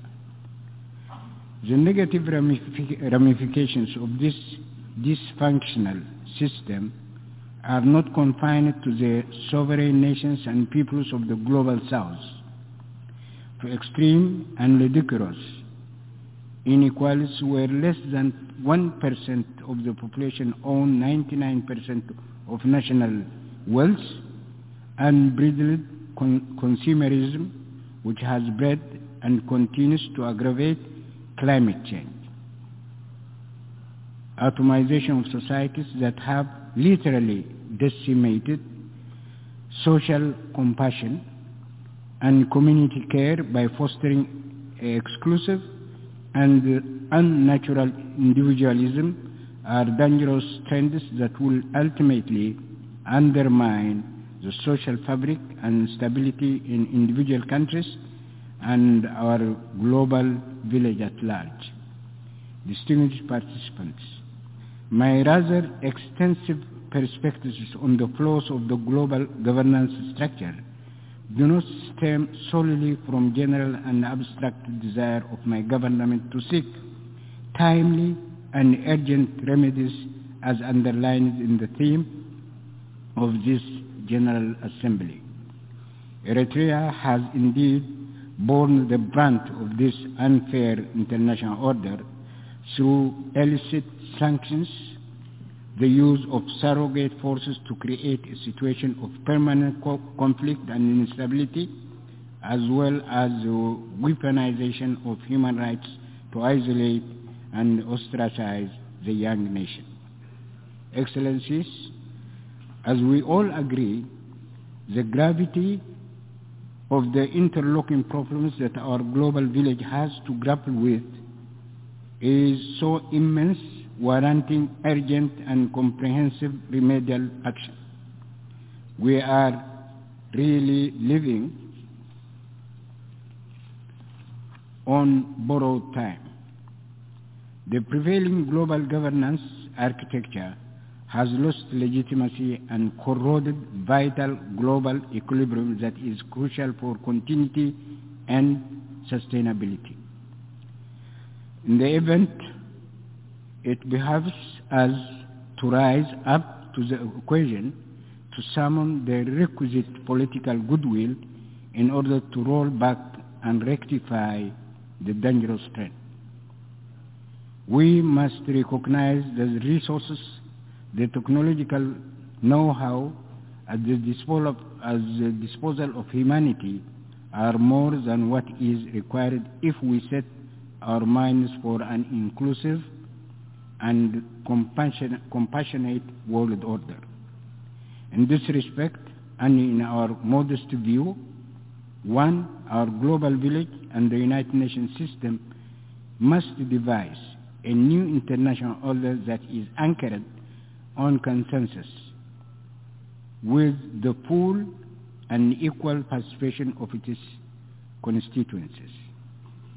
Two, the sacrosanct principles of the equality of all member states and the respect of the sovereignty and political independence of nations and peoples must be upheld. Three, equitable representation of all member states in all decision-making international bodies must be guaranteed through viable and sustainable modalities and mechanisms. Four, selective and partial parameters that impede collective well-being and the fostering of a compassionate social system will require thorough review. I thank you. I thank the Minister for Foreign Affairs of Eritrea.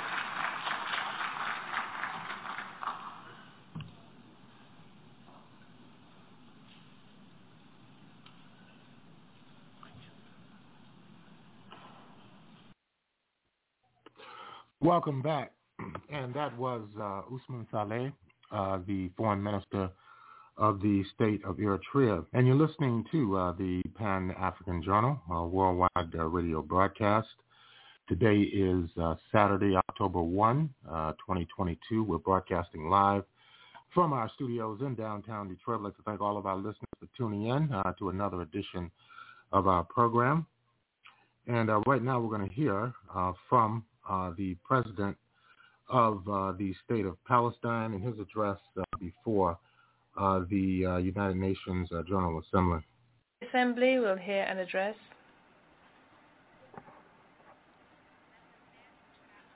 The Assembly will hear an address by His Excellency Mahmoud Abbas, President of the State of Palestine.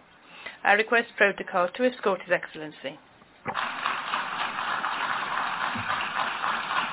En nombre de la Asamblea General. On behalf of the General Assembly, I have the honor to welcome His Excellency Mahmoud Abbas, President of the State of Palestine, and to invite him to address the Assembly.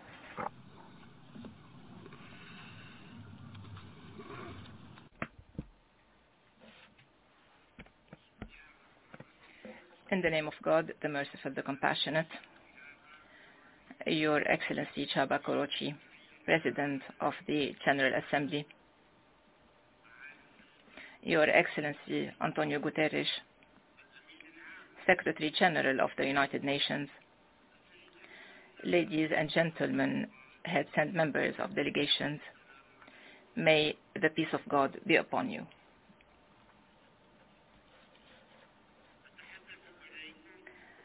I am addressing you today on behalf of more than 14 million Palestinians whose fathers and ancestors have lived the tragic Nakba 74 years ago, and they are still living the spillovers of this Nakba, which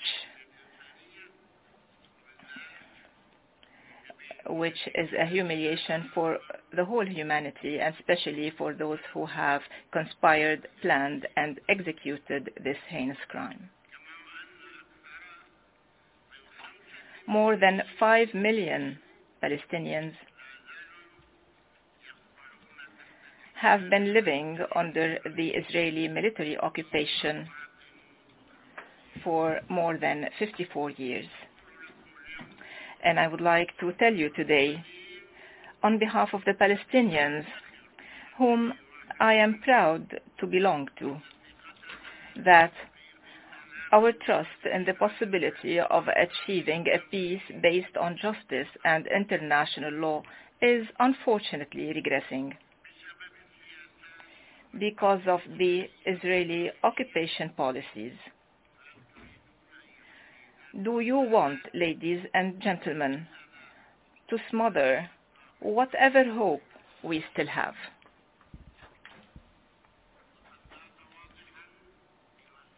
It is clear, ladies and gentlemen, that Israel, which is ignoring the resolutions of the international legitimacy, has decided not to be our partner in the peace process. It has undermined the Oslo Accords, which it had signed with the PLO.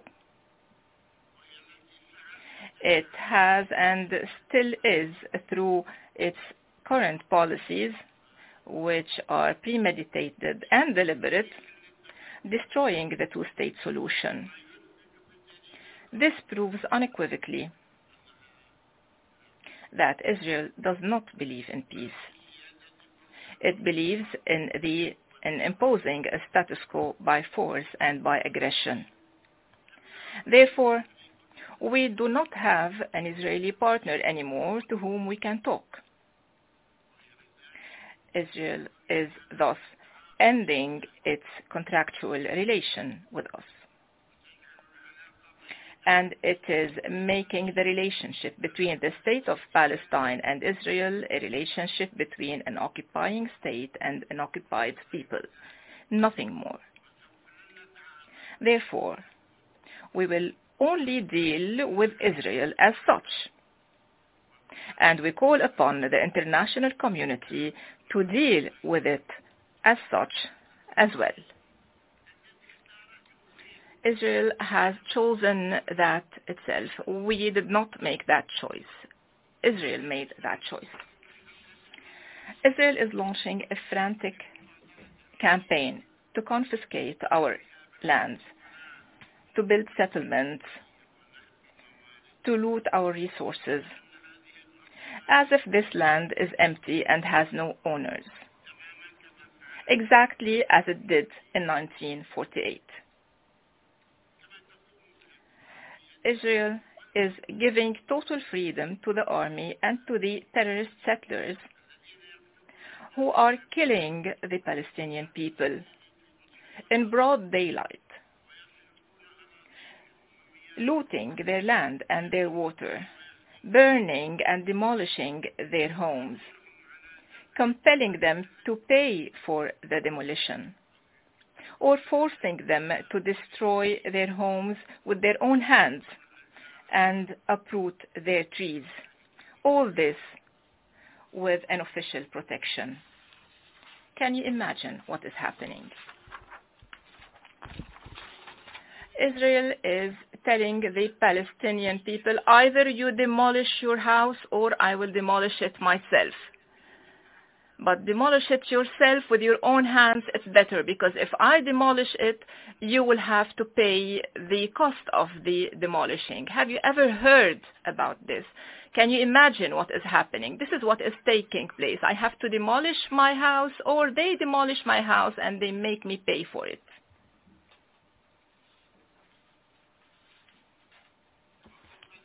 Furthermore, the Israeli government has authorized the establishment of Jewish racist terrorist organizations exercising terrorism against our people. They have provided them with protection while they are aggressing the Palestinians and calling to expel them from their homes. On top of these terrorist organizations, I mention the Hilltop Youth, Price Tag, Lehava, the Temple Guardians, and many others. These terrorist organizations are being led by members of the Israeli Knesset, by members of the Israeli legitimacy. And in this context, we call upon the international community to list these terrorist organizations on the international terrorism list. This is the only place they deserve. Israel did not leave us any land on which we can establish our independent state in the frame of its frantic settlement expansion. Where will our people live in freedom and dignity? Where can we build our independent state that will live in peace with its neighbors? We want to live in peace with them, with Israel. Where will we establish our independent state to live in peace with them? The settlements, unfortunately, constitute 751,000, or 25% of the total population, 25% in the West Bank, the Palestinian land which remains for us. Israel is killing our people with impunity, as it did with the Palestinian journalist Shireen Abu Akleh. You have all heard of Shireen Abu Akleh. She was killed with the bullets of a sniper. It means that the sniper deliberately killed her, and Israel recognized that the sniper recognized that he did kill her. And besides her Palestinian nationality, she also has the American nationality. And I dare the United States to prosecute those who have killed this American national. Why? Because they are Israelis.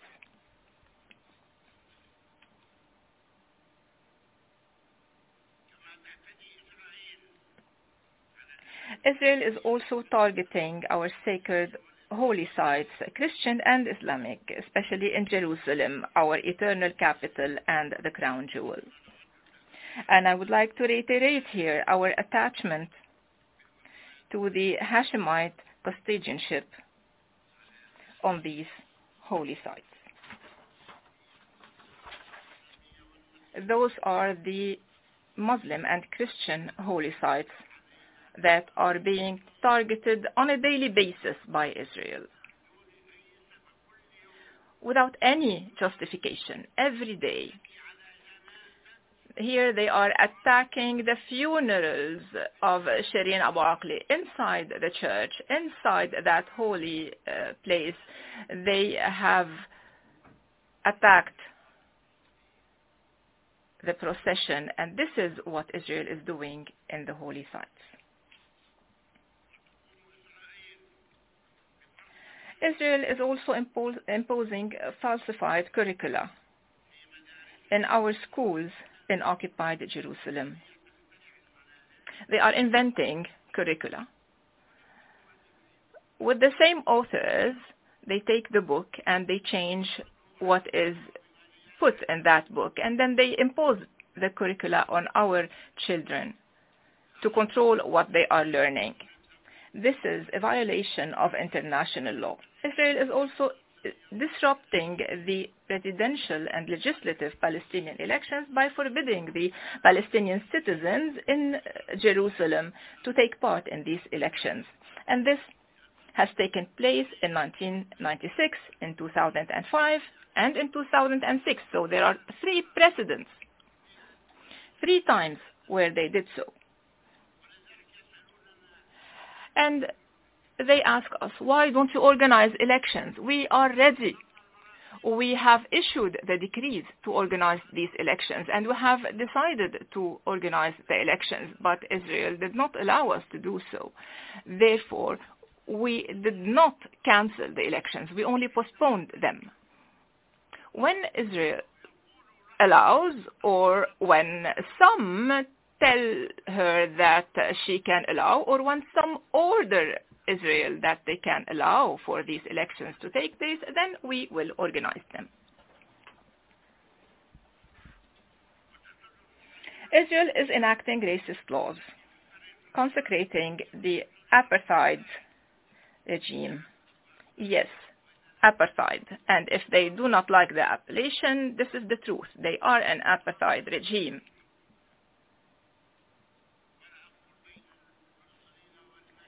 Not only between Palestinians and Jews. They are doing so against our people before the eyes of the international community with total impunity. Why isn't Israel being held accountable for violating international law? Who is protecting Israel from being held accountable? I have no idea. Do you know? Do you know who is protecting Israel from being held accountable? The United Nations. And on top of the United Nations, the most powerful in the United Nations. Why these double standards? Why don't they treat us equally with the others? Why these double standards when it comes to Israel?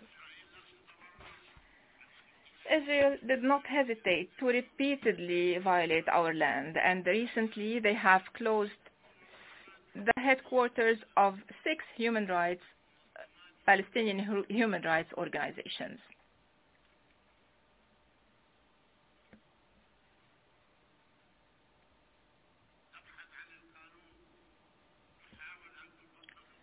They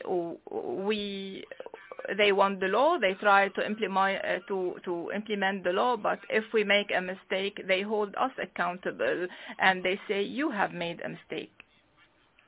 Suddenly, Israel considers that these organizations are terrorist organizations, and they raid their headquarters and they loot their assets, they confiscate their documents and burn them, they do whatever they please.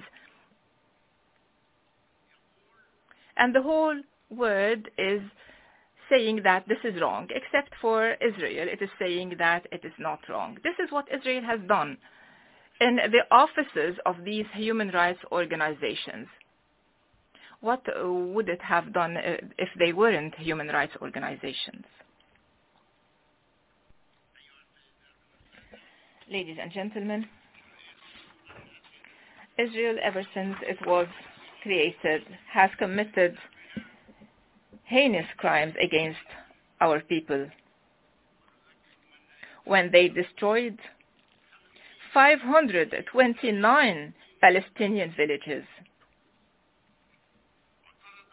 expelling their dwellers during and after the war of 1948. They have displaced a figure that some try to manipulate sometimes. They have displaced 950,000 Palestinian refugees, so half of the Palestinian people back then, 950,000, not as Israel says 250,000.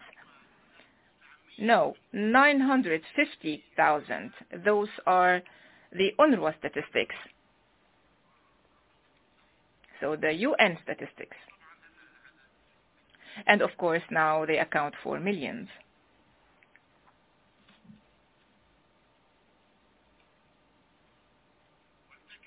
Israel has committed, ever since and until now, more than 50 massacres. More than 50 massacres. Since 1948 and until today. And some of those massacres have been recently committed, and Israel recognized that it had deliberately committed these massacres and that they have targeted the farmers coming back from their agricultural land, and they killed them in cold blood. 50 or 51 massacres.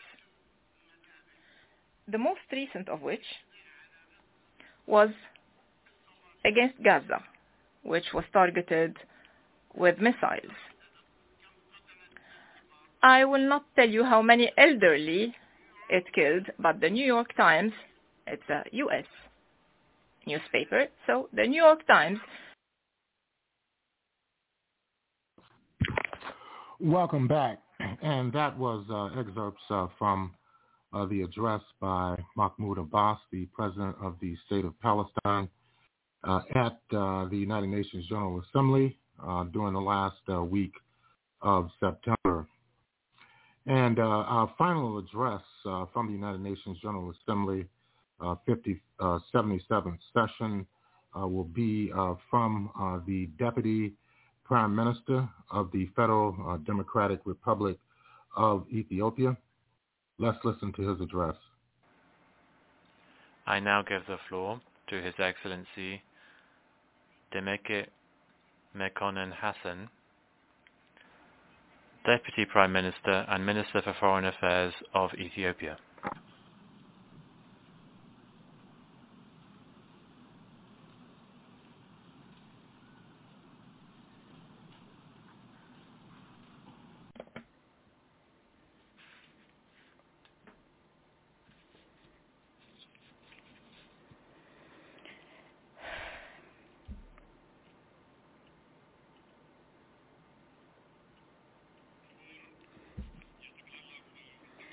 Excellency, President of the General Assembly, Excellency, Secretary General of the United Nations, Excellencies, Heads of State and Government, the peace-loving people of our world, ladies and gentlemen.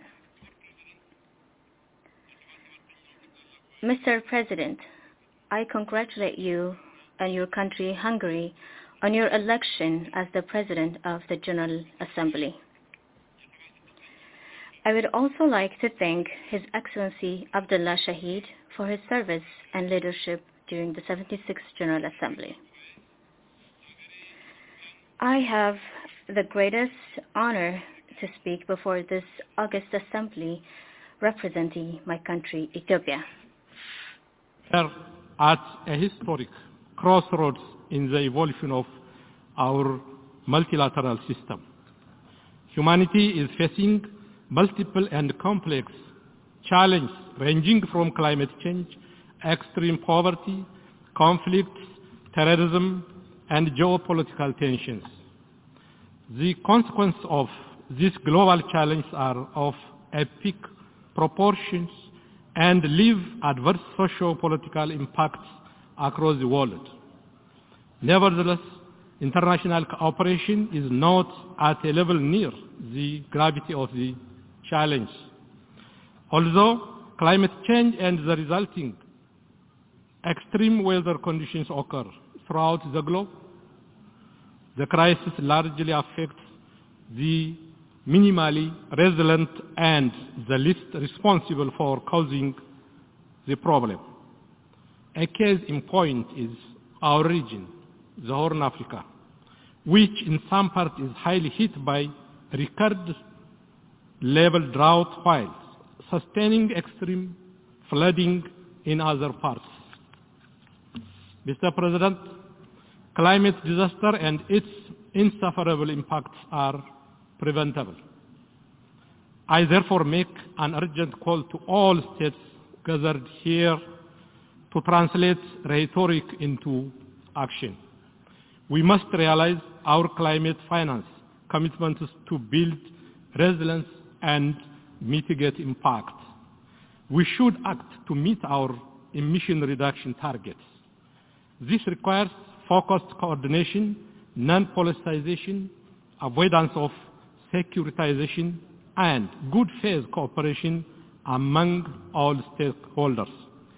I must emphasize, Africa is not responsible for the historic emissions that caused the climate crisis.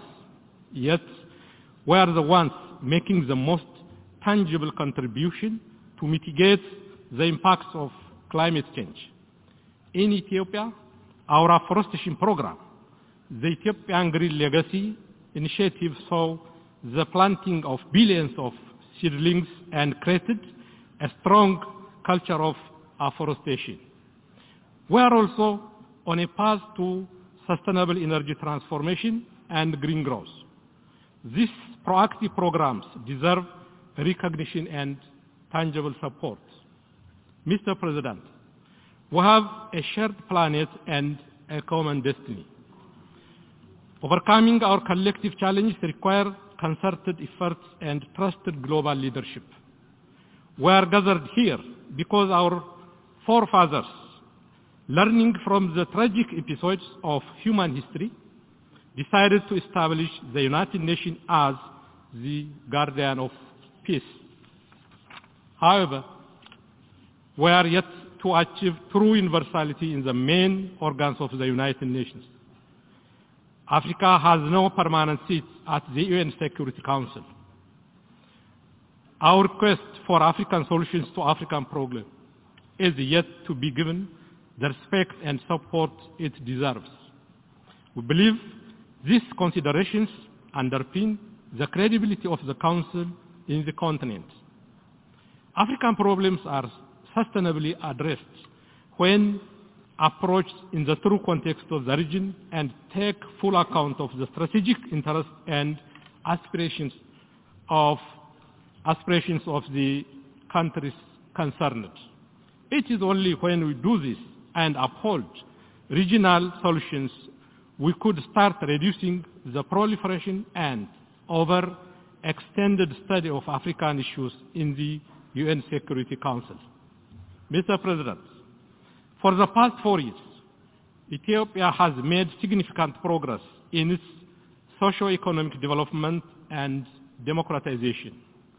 These years have also been compounded by challenges that tested our survival as a nation.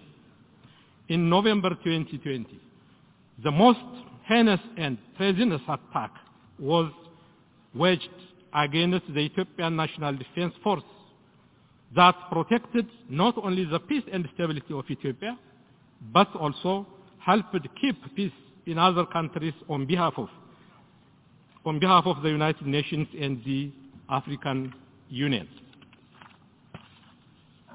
The criminal group that remains hell-bent in destroying societal foundation of our country colluded with external actors opposed to our development aspirations.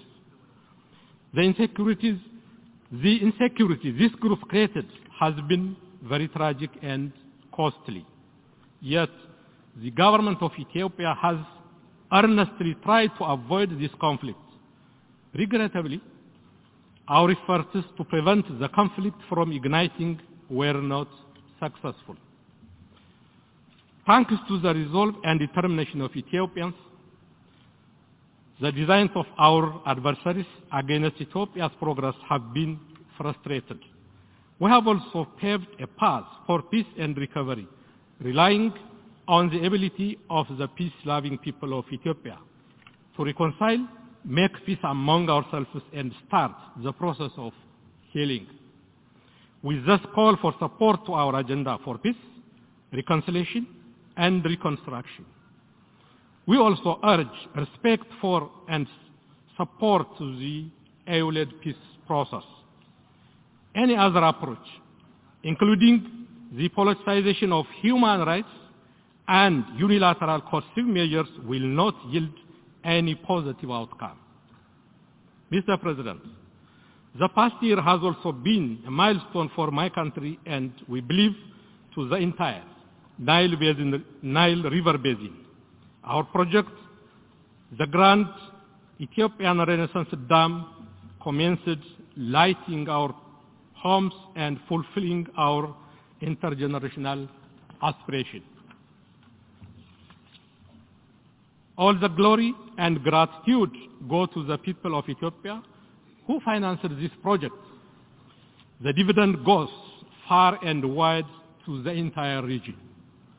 Taking this opportunity, I reiterate Ethiopia's commitment to equity and cooperation in the use of transboundary rivers and shared prosperity with all riparian countries.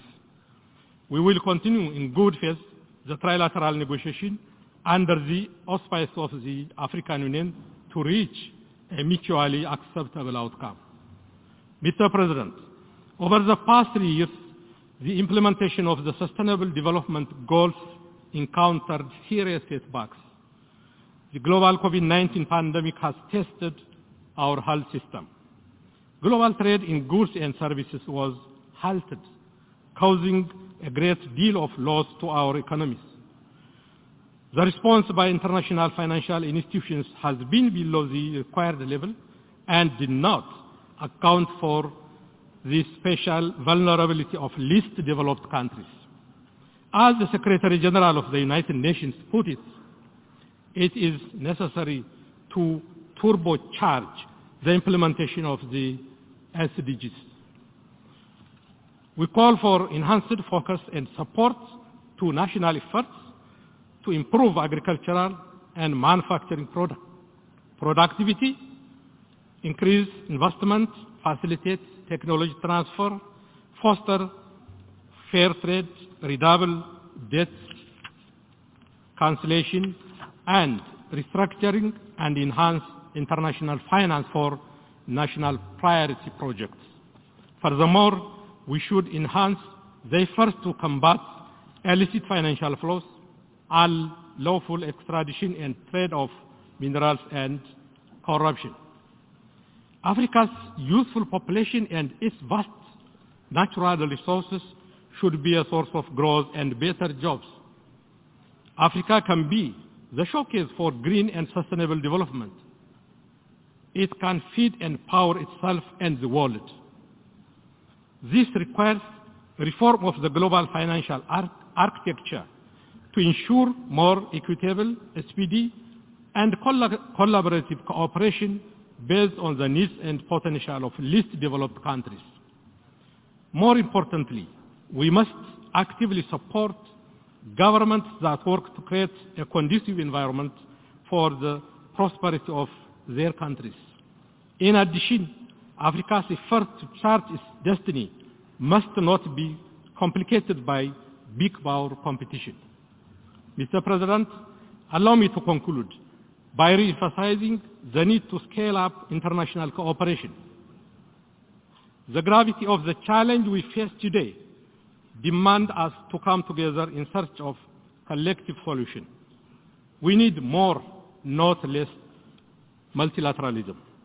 We shall continue to uphold our cardinal principles of independence, impartiality, integrity, non-interference, sovereign equality, and non-selective to maintain a working multilateral system rooted in the Charter of the United Nations. We need to reform our global institutions to reflect current realities.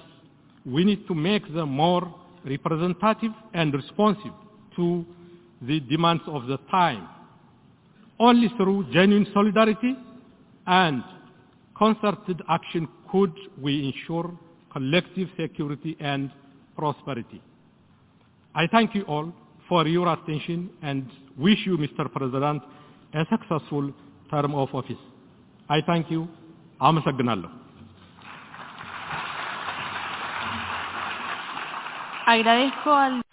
I thank the Deputy Prime Minister and Minister for Foreign Affairs of Ethiopia. And that was the Deputy Prime Minister of the Federal Democratic Republic of Ethiopia delivering an address at the United Nations General Assembly, 77th session that was held just last week and the week before in New York City. That's going to conclude the Pan-African Journal worldwide radio broadcast for Saturday, October the 1st, 2022. We've been broadcasting live from our studios in downtown Detroit. Let's thank all of our listeners for tuning in once again to another edition of our program. And we're going to close out with the music of the legendary Pharoah Sanders, who made his transition just last week at the age of 81, born in Little Rock, Arkansas. Sanders became a phenomenal figure in jazz, having played with the legendary John Coltrane, Leon Thomas, Phyllis Hyman, and many others. We're going to hear from the 1972 album entitled Black Unity. This is Pharoah Sanders. And we're going to be closing out. And this is Abayomi Azikiwe signing off, and have a beautiful week.